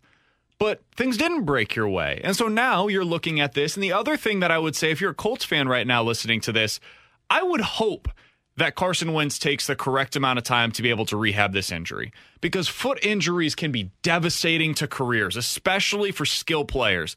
So if I'm a Colts fan, I kind of want them to put him on the physically unable to perform list, which means he's not even eligible to return until week 6, because that will force him to take the required amount of time to get himself right. Otherwise, I would fear, and we've seen this from Carson Wentz before, he tries to come back too early, he re-injures something, or he overcompensates somewhere, or he's not getting rid of the ball quickly enough. He's trying to do things he previously was able to do. He plants on the foot wrong. Like, there's just so many things that can go wrong for Wentz when he needs just have a year, or I guess maybe 10 weeks, of being able to perform at a high level, get your confidence back mentally, and then hopefully you're able to perform better physically next year in 2022 when there building the team around you. And they've got a team that's going to be around for a while now around him. Yeah, and you don't want to come back. You don't want him coming back early, like you said, because he can always get re-injured if it's not healed properly. But also, you mentioned the injuries. They're on the offensive line. He said the center's dealing with an injury. So you don't want him coming back. That's not what I want for Carson Wentz. Exactly. You don't want him coming back and getting that Philadelphia experience, which he just went through, where he got the crap pounded out of him in the backfield. You don't want that to happen again either. So I'm with you. Probably put him on that list, so he's got to miss at least the first 6 weeks. So the question that I would then have is a little bit of a follow-up here. Who are the teams that potentially benefit from this? Because whether it be you, me, or the NFL media as a whole, I think a lot of people were expecting the Colts to be in that playoff contention. Whether they were going to win the AFC South or a wild card berth this year, I think they were in that conversation. Who are the teams now, because the Colts are probably out of that conversation, in my opinion, that could maybe get into the playoff conversation as a whole? Because I think we've all got the Chiefs, now the Titans, the Bills, and probably the Browns as like secured, locked in for playoff teams. I'll put Baltimore in, not as a secure top 4, but secure in a playoff spot in my. You think? I think so. I think they're guaranteed into the playoffs via the wild card or winning the division. I would say the teams that are going to benefit from this the most are the Patriots. I think I agree with you on Baltimore. And then I think the Chargers. I think the Chargers might be able to get in now because the Colts take a little bit of a backseat. That team has all of the makings. They've got a new head coach that I believe in. They've got a quarterback that looks like the guy that, for me, if I was betting on one player to take that leap of going from everybody agreeing, yeah, it looks like he's got a bright future, to holy bleep, that guy has arrived. He's a top 5 quarterback right now. I think Justin Herbert is most likely of any player to be that guy. I think the Chargers might be more than anybody else in the AFC benefiting from the Colts taking a little bit of a step back. Yeah, I agree with both the Chargers and the Patriots. I'll add 2 more to that. I think, and I get it, there's only going to be 3 wild cards, but I think Pittsburgh, this helps Pittsburgh a lot because to me, they're a team that's going to sit right on the verge of being a playoff team, but if you had Indianapolis in there, they probably miss. Now, I think they have a chance to legitimately get that last wild card spot, and I'll throw Miami into that too. I don't have as much faith in New England. I think Miami's better than New England just because I don't have much faith at the quarterback situation for New England. I really don't with Miami either, but they have more talented roster. I think Tua is going to be better than people expect this year. Some of the reports coming out of camp are that he's been letting it loose a little bit, and last year they didn't allow him to do that. Everybody looks good in camp. I think Indianapolis looks pretty bad right now. Okay, well, that's injuries. I was saying, like, when they're on the field practicing, it's hard to look bad. That's fair. The thing that always cracks me up about training camp is you'll get all these reports of quarterbacks that are throwing a bunch of interceptions in camp. I remember when Patrick Mahomes was I think it was a second-year player, first year as a starter. There were a lot of reports about him throwing interceptions. And then you get into the regular season, it's like, yeah, he was just testing what he can get away with. This is the time to do that stuff. And then once you get into the regular season, you start kind of honing it in a little bit, and now you're not going to do those things that clearly didn't work whenever you were there. I remember Jared Goff doing that. Oh, wait, yeah. He was still good. He was still good at throwing picks. Coming up in about 15 minutes or so, we'll talk to our guy Jeremy Rutherford, Blues Insider, about the news of the day that Jordan Kyrou has signed a 2-year deal with the Blues. JR is going to join us in about 15 minutes or so, but we're going to dive into the junk drawer coming up next. This is the BK and Ferrario podcast. Now here's BK and Ferrario.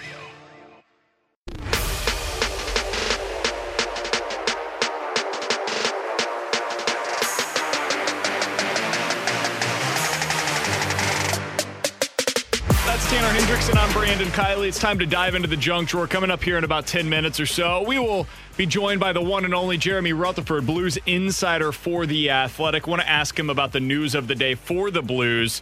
Of course, they have re-signed Jordan Kyrou to a 2-year bridge deal. 2 years worth about $5.6 million. So Jordan Kyrou locked in for at least the next 2 seasons. Time to dive into the junk drawer right now, though, and we got to talk about some football guys. Some classic football guys, because in Detroit, in New York today, man, this has been everything I expected the Joe Judge and Dan Campbell experience to be. It has been exactly that. So Dan Campbell is the Lions' new head football coach. And today, at his introductory press conference with the media before today's practice, he described his order at Starbucks for every single morning Go ahead and give this a listen. Well, normally what I do is I'll get 2 venti. I go to, Starbucks, I get 2 venti of the pipe with 2 shots in them. So black eye in both. That's what I come in with. That's how I start the day. So, this dude is getting multiple venti coffees to start his day. The venti is a 24-ounce coffee with multiple espresso shots thrown in there. Dan Campbell's a crazy person, so that's the starting point. Dan Campbell then went on to say of what he wants to see in today's first day with padded practices. Quote, I want to see these guys compete. I want to see these guys get to the point where it's almost an all-out brawl out there. Well, Dan, I think you would have very much enjoyed what happened today at Giants camp.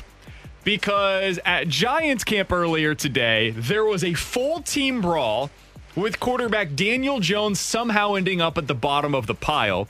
Apparently, according to reports, Joe Judge, their head football coach, was livid.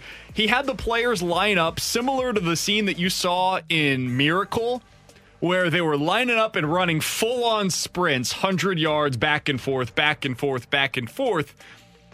The report is that, quote, there was dead silence except for Joe Judge's whistle and his expletives. So many curse words. Again, this comes from Ralph Vacchiano of New York. Says Giants players are now running goal line to goal line again and again and again. The only thing that you're hearing is Joe Judge doing his best Herb Brooks imitation, saying, again. That doesn't sound like fun.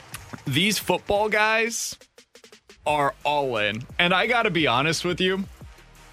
I think I'm in on the Joe Judge and Dan Campbell experiences. I don't know if it's going to work out in terms of winning football games, but I'm all in on both of these guys as entertaining football coaches. I enjoy Joe Judge. Dan Campbell, I don't even know what to think of him. Really? Yeah. See, I think Dan he's Campbell's the one who more said entertaining. Bite the leg off, right? That's correct. That's the same guy.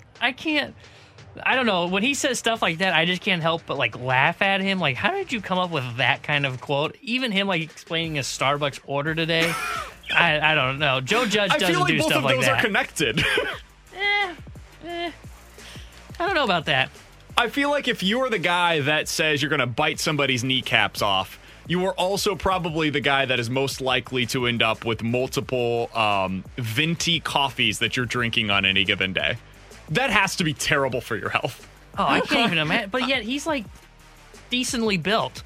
Decently, he's a former NFL blocking tight end. He's a stud. I just put in our daily show audio folder for today, Tanner, the quote for anybody that missed it from Dan Campbell about the biting of the kneecaps. I feel like we couldn't play this enough. Let's go ahead and give this a listen. This is back when he was introduced as the new Detroit Lions head coach. Here's Dan Campbell. We're going to kick you in the teeth. All right. And when you punch us back, we're going to smile at you. And when you knock us down, we're going to get up. And on the way up, we're going to bite a kneecap off. All right. And we're going to stand up. And then it's going to take 2 more shots to knock us down.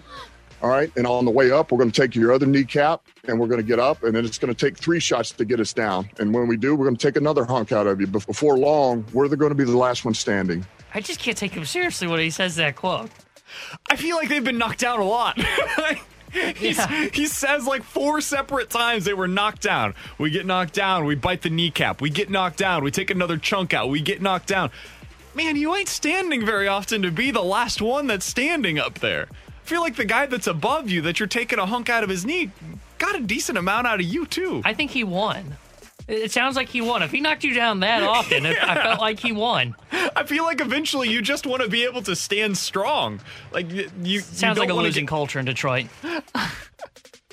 I love this guy so much. Again, I have no idea if he's going to be able to win or not. I would bet on the under on whatever the over-under is for games won by Dan Campbell with the Lions. A lot of that has to do with their roster. A lot of it has to do with his coaching philosophy, seemingly.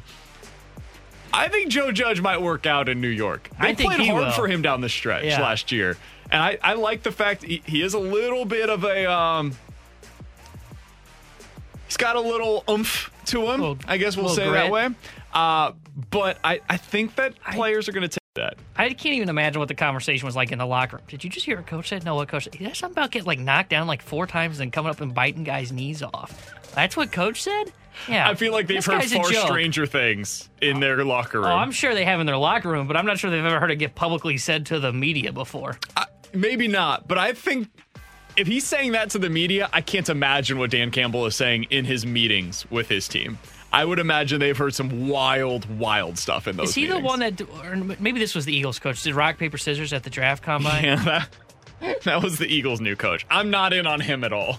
Nick Sirianni. You don't like playing rock, paper, scissors? He was, I think he's in a little over his head. I think Campbell's a little over his head. I think Campbell is just football guy to the max. I don't know if that's going to work. Maybe not. No, it could be a total disaster. What he said today with him ordering multiple venti coffees, that fits. He is, I feel like he's everything you expect him to be. I almost want to try one of those coffees, by the way, just to see how my body would react to it. It wouldn't go well, Tanner. With Tanner Hendrickson, I'm Brandon Kiley. Coming up in about 15 minutes or so, we'll play a game of Bet It or Forget It. 65780 is the Air Comfort Service text line for Bet It or Forget It. Coming up next, we'll talk to our guy Jeremy Rutherford about what he has learned over the last few days in his conversations about Brandon Saad and what he thinks about the new contracts that you've seen from Jordan Kyrou. 2 years, $5.6 million for Kyrou. What does that mean for the Blues' ability to add more to this roster? We'll ask JR next on 101 ESPN. This is the BK and Ferrario podcast. Now here's BK and Ferrario.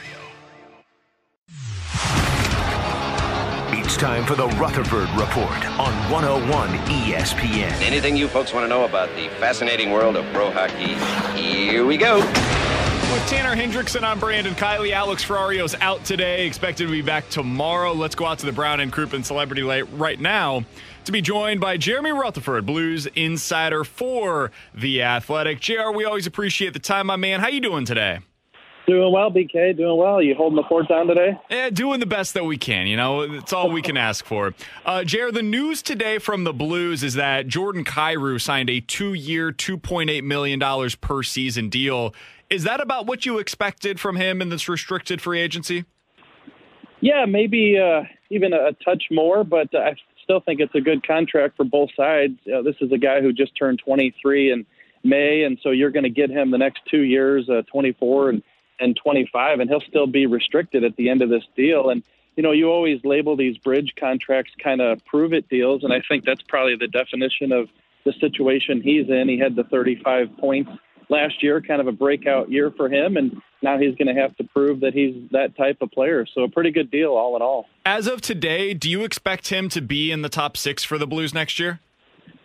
I think he's got a really good shot at that. Look, they put him on that third line ahead of Sammy Blais at the start of camp last year, and he just relished it. I think he had, 6 goals in the first 8 or 10 games, really played well. And so I think when you give him something, he's able to respond, and I think the Blues will take that into consideration.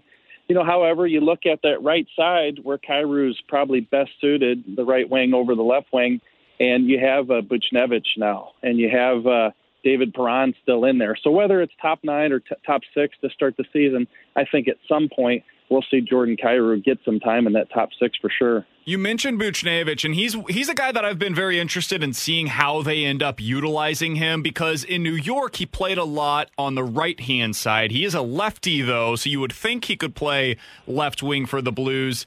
From what you've heard, JR, where do you expect them to try Buchnevich first? Do you think they're going to try him on that left side with O'Reilly and Perron, or do you think he starts out camp on the right wing? Well, this is without talking to Craig Berube and the staff as of yet. I expect him to be on the right side. I've traded a ton of messages with the New York Rangers writer for The Athletic, Rick Carpinella, and he said that he really never played the left. And we talked to Buchnevich on the Zoom last week, and he said maybe the odd shift here or there. If things weren't working for the Rangers, they'd mix up the lines and he'd get on the left side. But he said he is definitely most comfortable on the right side. So I think they'll find a spot on the right side for him. And, to me, if you're looking for a guy to play with O'Reilly and Perron, you could pencil Brandon Saad in there to start the season. So they're going to have some different possibilities with the additions they've made, BK. But right now I see Buchnevich on the right side for sure. Would that push Braden Shin over to the wing in your mind? It could. I think that's all going to depend on what they see in Robert Thomas early on. And he's another guy who's a restricted free agent like Kyrou, still looking for a contract. He's unsigned right now, but obviously you got to believe that they'll have him signed and in camp to start the season. It's going to be super important for Thomas, who was banged up a little bit last year, and maybe that prevented him from taking that next step. But even when he was healthy, just seemed to struggle. So do they put him in the middle in that top six, or is he centering that third line? I think that's going to be the difference. But to me, if they were starting training camp tomorrow, I would think that Braden Shen would be in the middle, and you'd probably see Robert Thomas on that third line. We're talking to Jeremy Rutherford here on 101 ESPN. You could read his work over at The Athletic. You should follow him on Twitter as well. He's at JP Rutherford. JR, when you look at Buchnevich and Brandon Saad, now that we've had a little bit of time for the dust to settle, what are some of the things that you've heard? You mentioned you've talked to some people around the league. Maybe it's not in the blue side of things, but around the league. What have you heard about those two guys, and how do you feel about the fits now compared to the day that they were brought into St. Louis? Yeah, and I'm working on a piece that should be up at The Athletic either later today or tomorrow, making some phone calls on both of those players. I think we're familiar with Buchnevich and Saad, probably Saad a little more familiar because of his time with the Blackhawks and last year Colorado. But just making some calls. David Quinn was his coach the past 3 seasons in New York with Buchnevich, and he had some really good things to say. He said that they butted heads early on 3 years ago when Quinn took over with the Rangers, and he felt like Buchnevich kind of just didn't see the big picture, what type of player he could be, the work that he needed to put in to become a reliable guy who the coach could give minutes to. But he said over time he understood that, and he opened his eyes, and he became a very coachable player. And so what I gather from talking to David Quinn here recently is that this is a guy who knows what it takes to score. The Blues have been looking for a guy to go to the net. He said Buchnevich can do that. And he said that his overall game defensively has become a lot better the past couple of years. He's a lot more aware. And what did we talk about last year, BK? The Blues lacked emotion. This is a player that plays with a ton of emotion. So I think fans are going to like that. And in talking to Eddie Olczyk about Brandon Saad, he's a guy who's covered him a lot as a color analyst for the Blackhawks and also nationally. Here's a guy who's going to help the Blues team speed. I think that's been an area of concern the past couple of years. And Saad is a guy that pushes the puck. The other thing about him, Olczyk told me, is he can play whatever role you need him. You want him to play up there with O'Reilly and Perron, he can handle that. You knock him down the lineup, he can play wherever you need him. It's interesting, JR. It sounds like that's two culture guys, because when I looked at the team last year, I felt at times like they had too many square pegs and round holes. Like you look at Mike Hoffman, and he helped them on the power play in particular, but he never really seems to fit with what they were trying to do offensively at 5-on-5. You looked at times what Vladimir Tarasenko was, and it just didn't fit for whatever reason this time around. Do you feel like they are now starting to find pieces that fit into the system that Craig Berube wants to play with?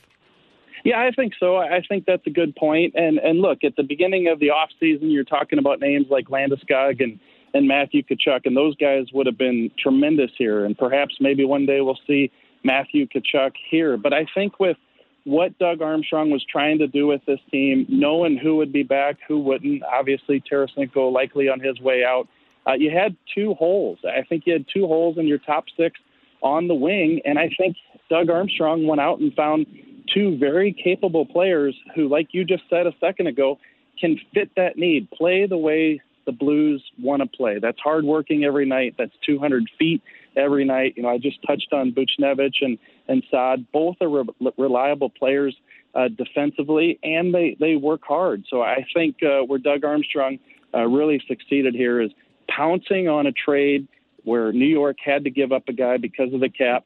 You bring in Buchnevich, and then going out and finding Saad in free agency. There was a lot of competition. I think you got to like the AAV at $4.5 million, and these guys are going to come in, and I think they're going to be Craig Berube-type players. So as we look forward here, as we're talking to Jeremy Rutherford on 101 ESPN, the Blues have re-signed Ivan Barbashev. They brought back Jordan Kyrou. Both of those were restricted free agent deals.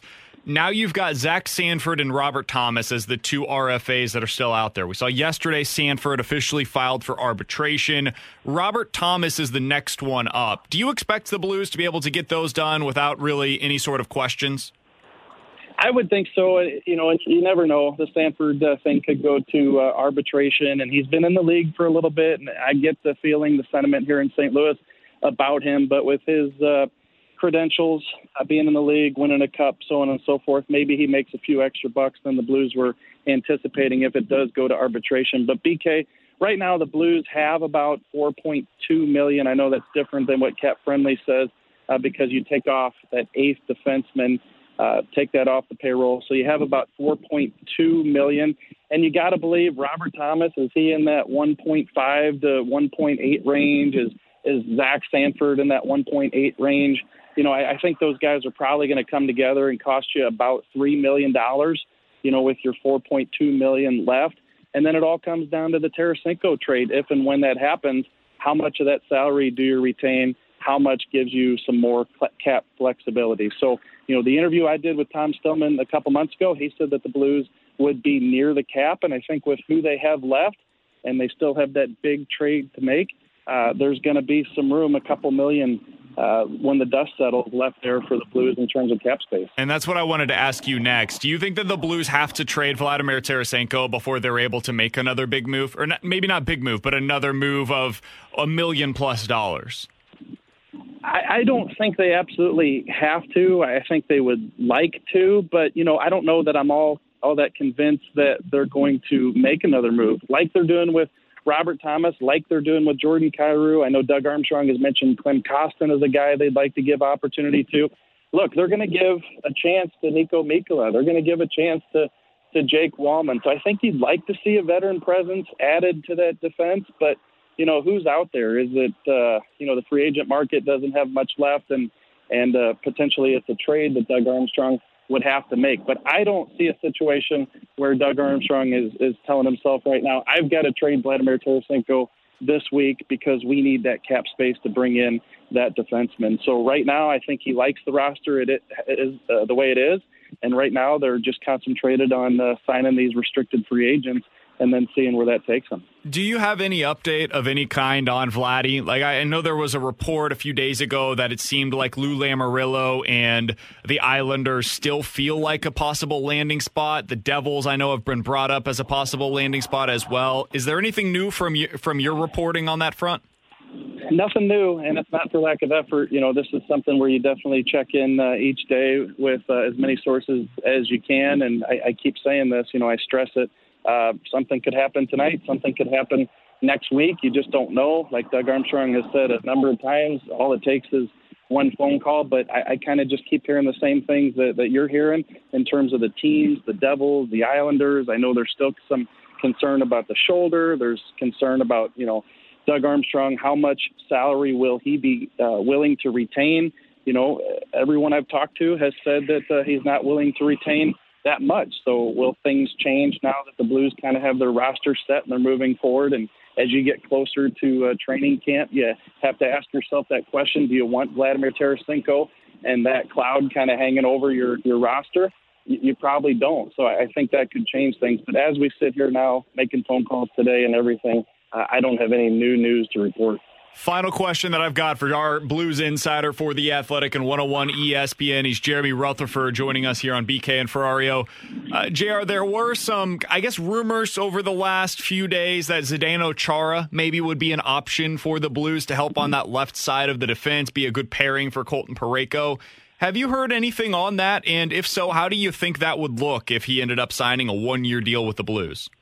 Well, that'd be the one wild card, and I didn't bring that up a moment ago just because you just never know with a situation like that. Over the years, there have been a number of players who are kind of in the twilight. And, you know, could they have one last kick at the can with the Blues? You know, sometimes it works out, sometimes it doesn't.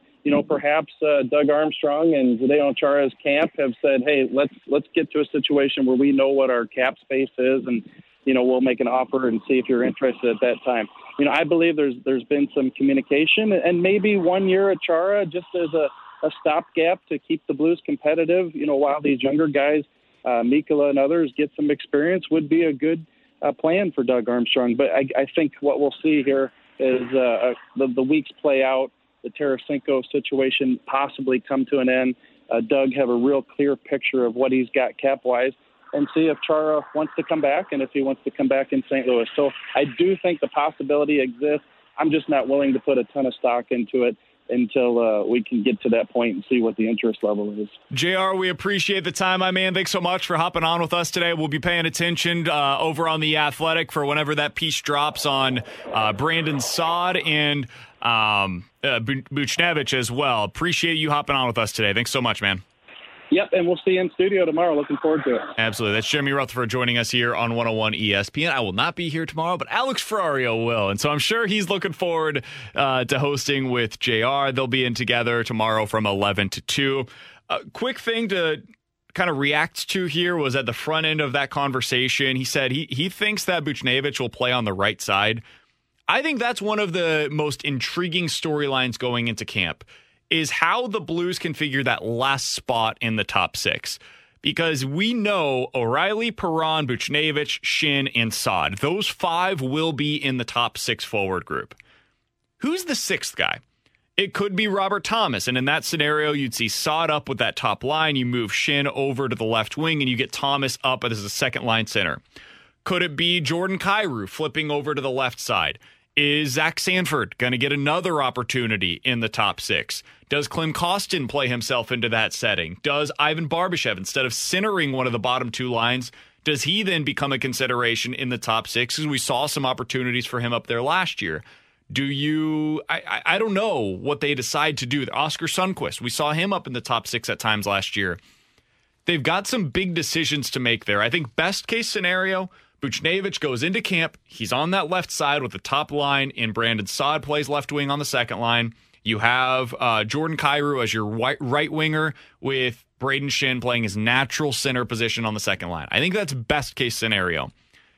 If Schenn has to kick out to the wing, that's where I think things get really interesting, because he has not been as good over there. He's a stud, an absolute stud at center. At left wing, he's been solid, but you'd expect a little bit more out of a guy that you're paying that kind of money to. So it's going to be interesting to see how that Buchnevich situation plays out. JR saying he thinks he's going to start out on the right wing is interesting to me. Yeah, I'm with you. It is interesting, and that top six does become a very big question with the Schenn thing. To me, you have to play him at center, just because you've seen the difference. I don't understand the need to go to it if we know he struggles on the wing. I mean, you don't want to continue to run something out there if it hasn't been successful. That's why I think the Blues will ultimately go with Schenn at center. I expect them to put Kyrou on that second line, kind of what you said the top six would be, where you have Buchnevich on the left on the first line with O'Reilly and Perron, and then go with Saad, Schenn, and Kyrou. That's kind of what I think the Blues are going to do. That makes the most sense, but it's all dependent on Buchnevich being able to play the lefts.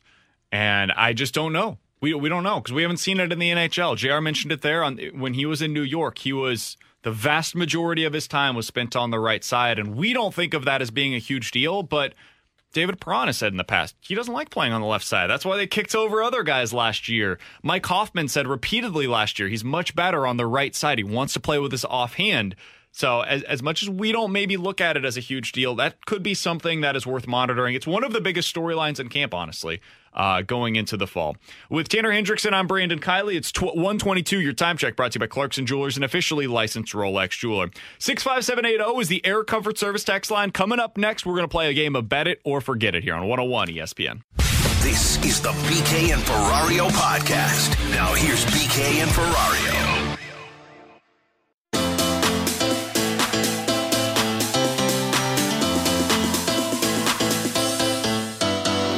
65780 is the Air Comfort Service text line for Bet It or Forget It. But it's just not the same. No. It's not the same without Alex here. You're not there. No. Let's start with this one. Bet it or forget it. Trey Lance will start the majority of the games for the 49ers this year. Some of the reports coming out of camp are that he looks good. Awesome. Wow. Awesome. heard that about someone else today, too. Yeah, pretty much everybody. Except for an Indy. Better to forget it. Trey Lance starts the majority of the games for the 49ers this year. I'm going to forget it. I think this is going to go exactly like what happened with your Chiefs, where instead of Alex Smith starting 15 games, then you start Mahomes the last game of the season, if you've clinched a playoff berth, we're going to see Jimmy Garoppolo start about 15, 16 games. If they clinch, then they turn to Trey Lance for one game, and then next offseason's when they move on from Jimmy G and hand over the reins to Trey Lance if he looks as good as he's looking awesome in training camp. So I'm going to say forget it. I think Jimmy Garoppolo will get the most starts. I don't think Jimmy Garoppolo's a bad quarterback. He's fine. He's fine. If you take a team to the Super Bowl, you're probably pretty okay. Oh, wait, except for that one guy. Patrick Mahomes? No, your guy. Tom Brady. Not my guy anymore. Jared Goff. I'm glad he's gone. I think sometimes I look at what Jimmy Garoppolo's actually done in his career, and I'm like, did we overestimate what this guy can be? He started 2 games in 2016, 5 games in 2017, 3 games in 2018, and 6 games last year. He has started 32 games over the last 5 seasons, and 16 of them came in 2019 when the 49ers, of course, made the Super Bowl. The betting favorite is that Jimmy Garoppolo will miss the majority of next year's games because he's hurt, because he's always hurt. That was the biggest reason why the 49ers had to go get a new quarterback, isn't because Jimmy Garoppolo's bad. You're right, Tanner. He's perfectly fine. 2019, 27 touchdowns, 13 interceptions. You can win with that guy. But he's never healthy. So my bet would be Trey Lance starts the majority of the games for the 49ers, both because I think he's a little better, more talented than Jimmy, and also because Jimmy's always hurt. So either he beats him out or Jimmy gets hurt and Trey Lance starts. I think he's going to start the majority of their games. I can see that. I think it's more likely, though, that he would get more starts because Garoppolo's hurt. I'm not sure that he's going to beat him out. I think they'll play the contract, quote unquote. Maybe. I think the 49ers are going to be really good this year. If you were to say, like, non-Green Bay Packers edition, non-Bucks Green Bay Packers, who's going to make it to the Super Bowl next year, I think I would pick the 49ers out of every other team in the NFC. Got a good front seven. You offensively, you still got pieces in George Kittle. You've got some good wideouts. I could see that easily. One of the 3 best coaches in the league, in my opinion. I think Kyle Shanahan's awesome.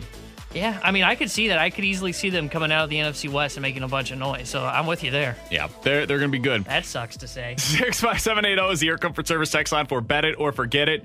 Guys, bet it or forget it, the Cardinals will be the next NL Central team to win a World Series. Ooh, I like this one. Let's see. Cubs just tore down. Yeah, the Pirates are not in the conversation. Wow, that's just cruel. They're not a real baseball team. We've talked about this. I'm gonna forget it. I think Milwaukee's probably the favorite to do that. I just think with the big 3 that they have in their starting rotation, and then you add Hader and Williams in the back end of that pin, and the lineup's been iffy, but I do like the acquisition of Escobar. I think he drove in 4 last night, and Willie Adames is playing well. I don't know if he'll do that moving forward. Yelich, I think, will be better. Wong's been good for them. I think it's going to be Milwaukee, and I think it's going to be sooner rather than later. I don't think it's going to be this year. They could do it this year. They could. I don't know if it's going to be this year. I think they're another piece away offensively still. I actually think this is their best chance. And hear me out here. When you ride this wave that they are right now with their rotation, it feels a lot like 2015 Mets to me.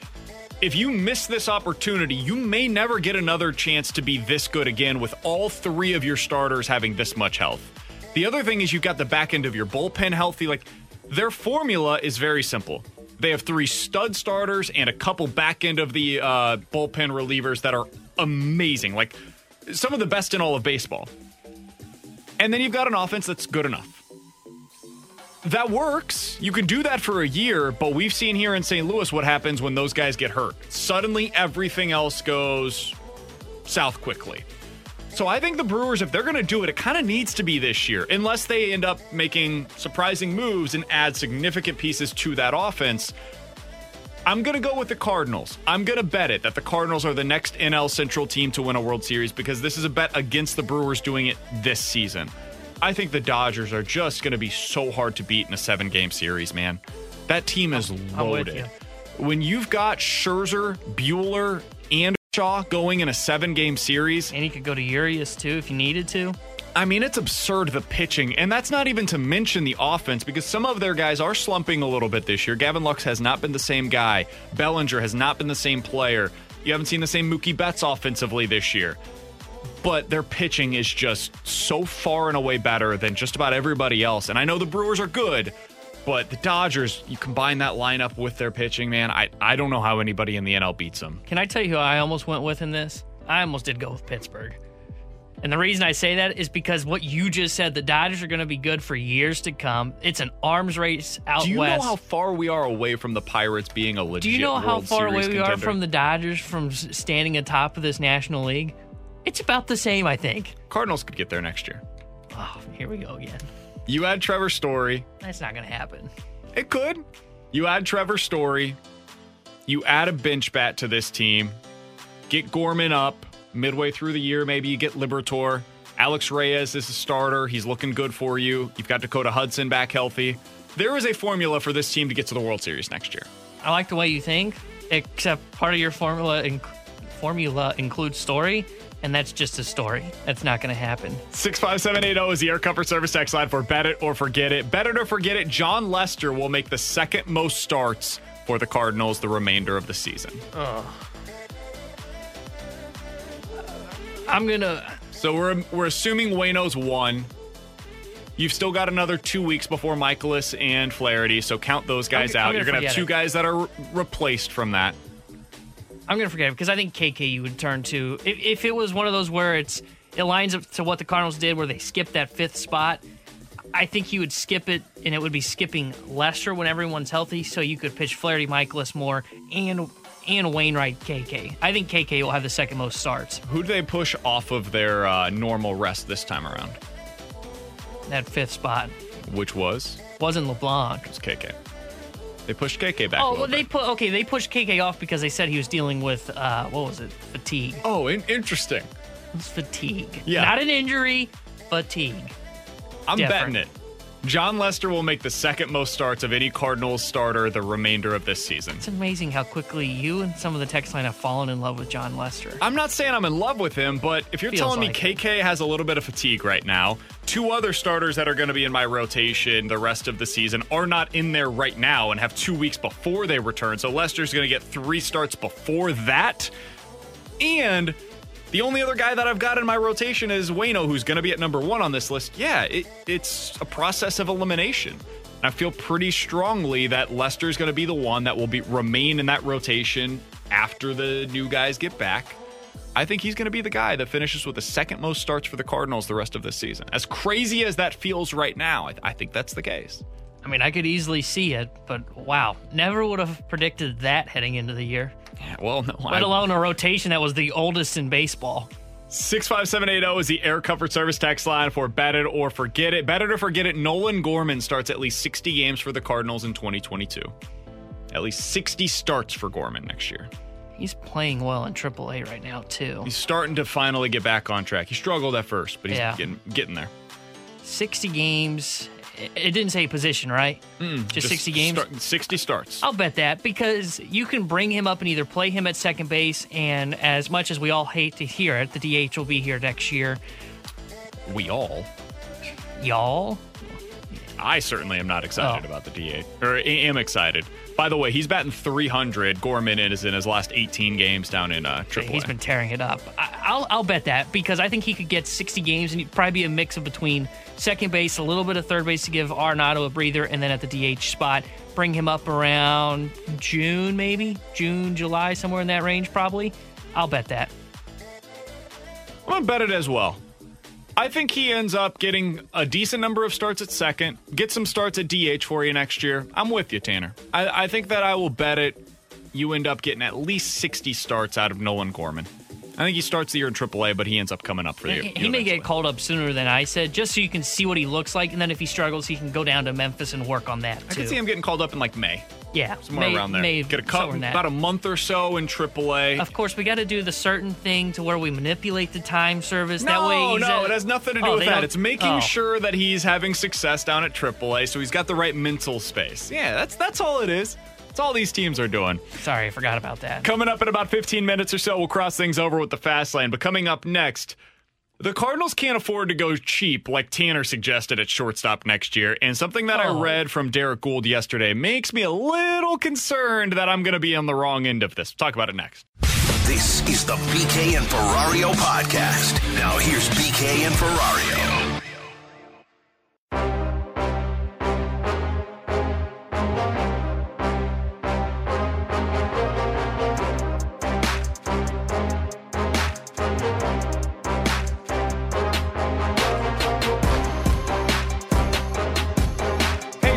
Ferrario this Friday starting at 4 o'clock, 4 in the afternoon at the World of Outlaws Sprint Car Series, high-speed sprint cars, and the greatest show on dirt.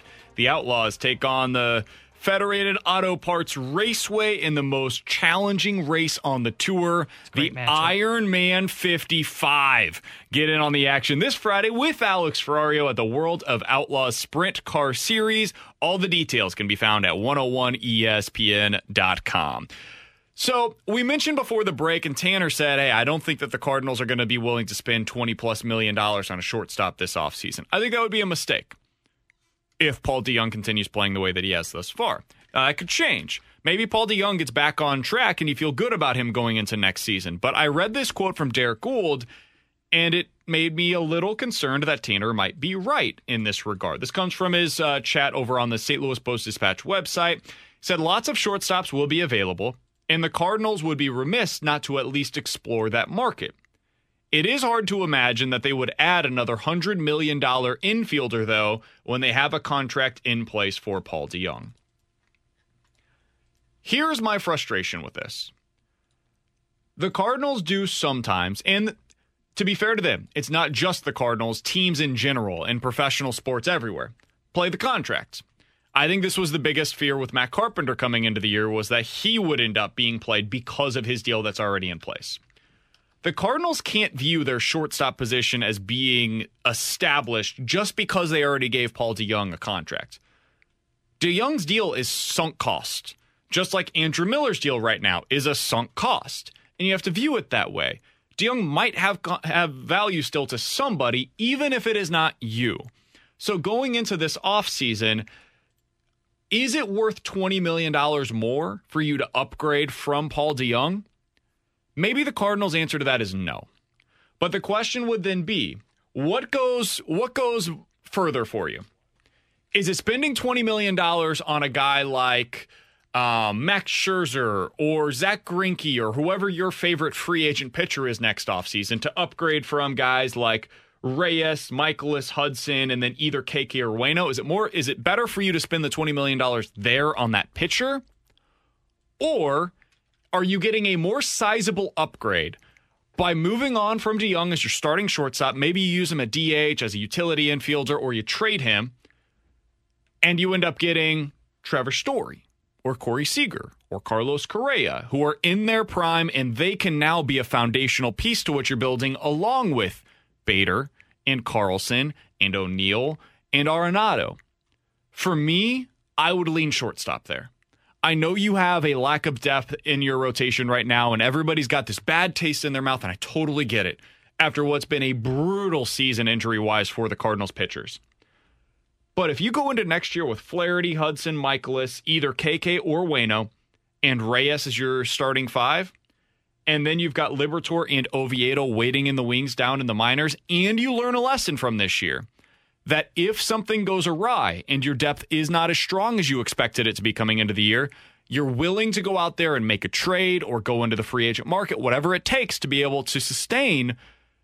I think it is worth it to plunge into the deep end of this market, into the shortstop market, and I think that it is possible because of who you have right now in the outfield.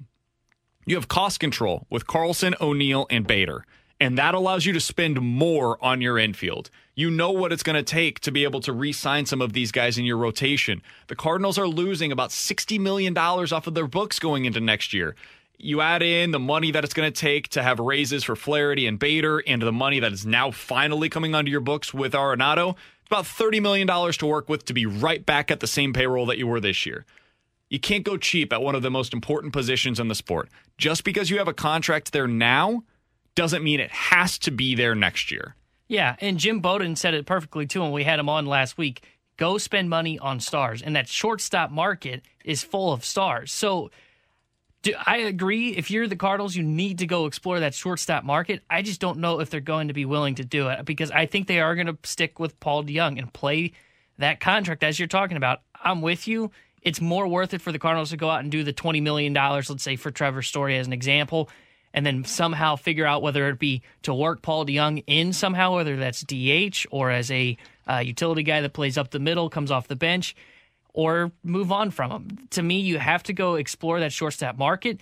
The thing that I think will benefit the Cardinals is that some of these guys are dealing with injuries in their past that are going to kind of bring down their value. That's why I think the Cardinals really need to kind of hop in on this market, because if all these guys were coming into this market, we're saying they're all healthy, I'd say there's no shot the Cardinals go play with the big boys. They're not getting into this bidding war, but Correa has had the back issues in the past. Corey Seager has not been healthy all year, so the value of them may come down, and the longer they sit on the market, the quicker teams are going to start to fill up that position, because somebody's going to be left at the altar, one of these big shortstop guys, and they're going to be saying, okay, now where do I go? Do I take less to go play for a good team like St. Louis, or do I go get my money and go play for a team that's still kind of building back up to being a contender? I think that there are lessons to be learned from this year. And maybe we all have different lessons that we will learn, and that could include the Cardinals front office as well. But one of the lessons for me is that Andrew Knizner is not a part of your future, not a significant piece in terms of him being able to help you, because Yadi is the now and Ivan Herrera is the future. So Knizner would be a guy that I would look to deal in this offseason. I would look to deal a guy like Paul DeJong. I would look to potentially deal Zach Thompson, because anytime we talk about what the future of the rotation is, he's not really a part of that conversation. What do you think you could get for DeJong, Knizner, and Thompson? I would imagine it's a pretty decent package that you'd get in return for something like that. Maybe that's where you get, whether it's a stud reliever or a solid starting pitcher that you could insert into the mix. Or maybe it is a minor league prospect that's a stud that could come up later on and help you. Those are the guys that I would be looking to deal from your depth right now.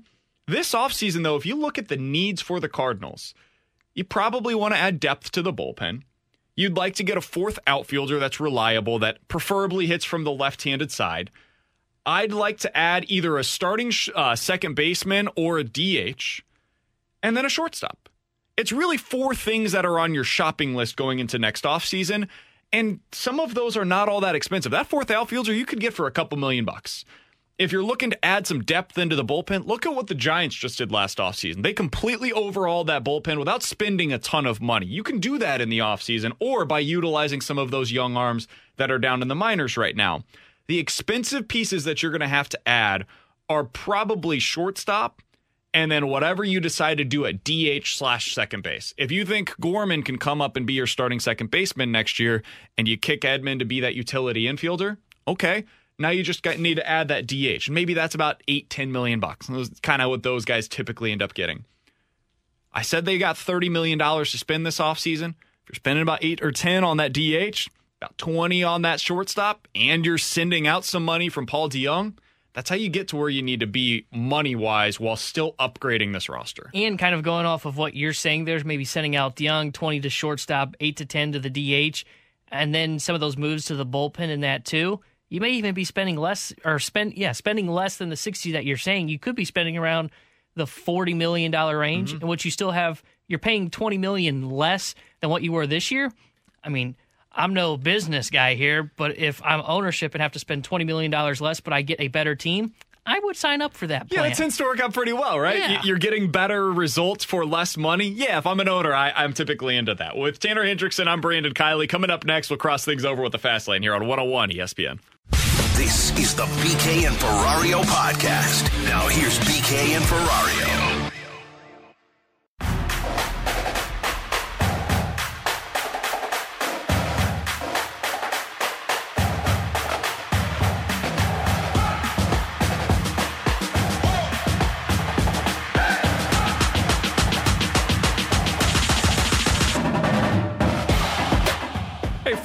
St. Louis Ram Isaac Bruce is finally set, after years of waiting, for his introduction as a member of the Pro Football Hall of Fame 2020 class, with the enshrinement of this class set to take place on Saturday. Carricker and Smallman are headed to Canton for a special broadcast live Friday morning. It is an expanded show from 7 to 11 a.m. You can tune in right here on 101 ESPN to hear Randy and Michelle speak to the man himself, Isaac Bruce, as he gets set for enshrinement. Carricker and Smallman live for Canton this Friday is brought to you by Schnucks and by Twin Peaks. Crossing things over now with Anthony Stalter. If you missed anything from today's show, you can check it out all on the podcast page presented by I Promised at 101ESPN.com and the free 101 ESPN app. Stalter, what's going on, man? How you doing today? Everything's good in my world. What about you boys? We're hanging in, man. Getting ready to go on vacation, so I'm in a good spot. So, question to you about the Colts. They're done. Your boy Carson Wentz, not looking great. No. Ryan Kelly's hurt right now. They have a left tackle that's 33 years old coming back from a torn Achilles. We'll see if he's available to play this year. And Kansas City Chiefs. Nope. From?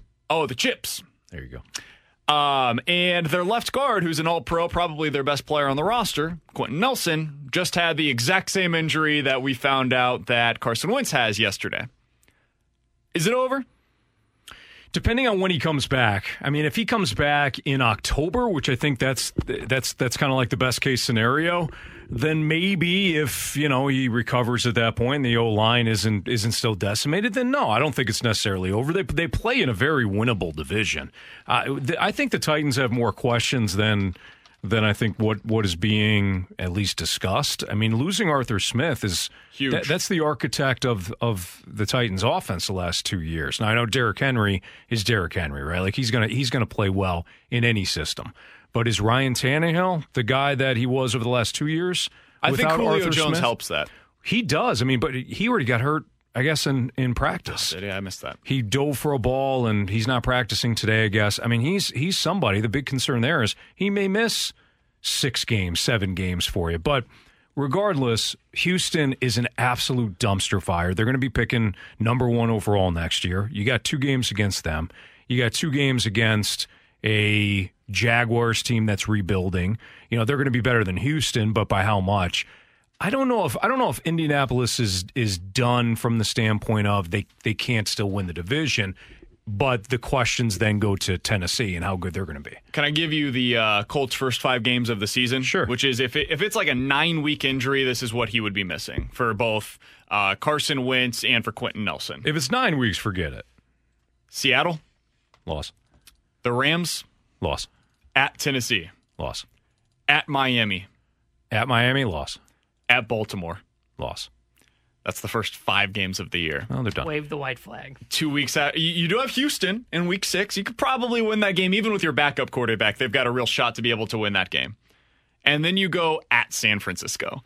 You're very likely starting the year 1-6. And if you start 1-6 in today's NFL, I know that their division is no good. I'm totally with you on that. The Jaguars are not going to be very good this year. They're at least a year away. And the Texans are going to be the worst team in football. It's so incredibly difficult to come back from being buried like that early in the season. Winning 10 games out of your next, 13? I mean, that's tough for anybody, much less the Indianapolis Colts with Carson Wentz finally getting his first work with his team in week 7 or 8. They got to win. They got to upset. They have to pull off 2 upsets in that first month to stay in it. And good luck with that. Yeah, I mean, who the quarterback is. If the defense is good, maybe I like the defense. I think the defense is underrated, but they still kind of lack that. They're not very dimensional, right? They're not. They're fine, right? They kind of do what they do defensively, but they never have that counter punch. They kind of just play the standard. Their ends get right up field, and then they play the run fairly well. But other than that, they don't have those playmakers defensively where they can really turn a game on its head. And we've seen that get exposed in the playoffs the last few years. Stoltz, what's coming up today on the Fast Lane, man? Well, we're going to have a couple of conversations regarding the Cardinals. Obviously, we'll take a look at John Lester's debut. Jordan Kyrou, we'll talk to him at 2:15 following the contract deal. We'll have a reaction, obviously, to that contract. But yeah, Jordan Kyrou, we'll talk to him. We'll kind of have the discussion about, what really is the game plan now for the Cardinals. Not short term. I think we know what the game plan is short term, but long term, because a lot of people were talking about the Cubs last week. At least they have a direction. At least they have a game plan. They traded off all these guys, but at least the game plan is there. Okay, well, what's the plan now for the Cardinals long term? So we'll have that discussion too. Looking forward to that. That's coming up from 2 to 6. I am out until a week from today, so I will see you guys next week. Alex Ferrario's in with you guys tomorrow. We'll talk to you then here on 101 ESPN. Ooh. You've been listening to the BK and Ferrario podcast, powered by I Promise. Peloton's best offer of the season is here. Get up to $300 off accessories when you purchase a Peloton bike, Bike Plus, or Tread. Choose from a variety of accessories, like our cycling shoes, a heart rate monitor, non-slip grip dumbbells, and more. If you've been looking for a sign to join Peloton, this offer gives you everything you need to get going. This limited time offer ends November 28th. Visit onepeloton.com to learn more. All access membership separate. Offer starts November 14th and ends November 28th. Cannot be combined with other offers. See additional terms at onepeloton.com. The Wendy's $3 breakfast deal is here. Get a bacon or sausage, egg, and Swiss croissant, plus a small seasoned potatoes. That's a better breakfast for just $3 in 3 easy steps. 1, wake up. 2, get out of bed. And 3, head to Wendy's for your $3 breakfast deal. Choose wisely. Choose Wendy's $3 breakfast deal. Limited time only. Participating U.S. Wendy's during breakfast hours. Select a request $3 breakfast deal in order to obtain discount. Not valid for a la carte or combos orders. Price and participation may vary in Alaska and Hawaii.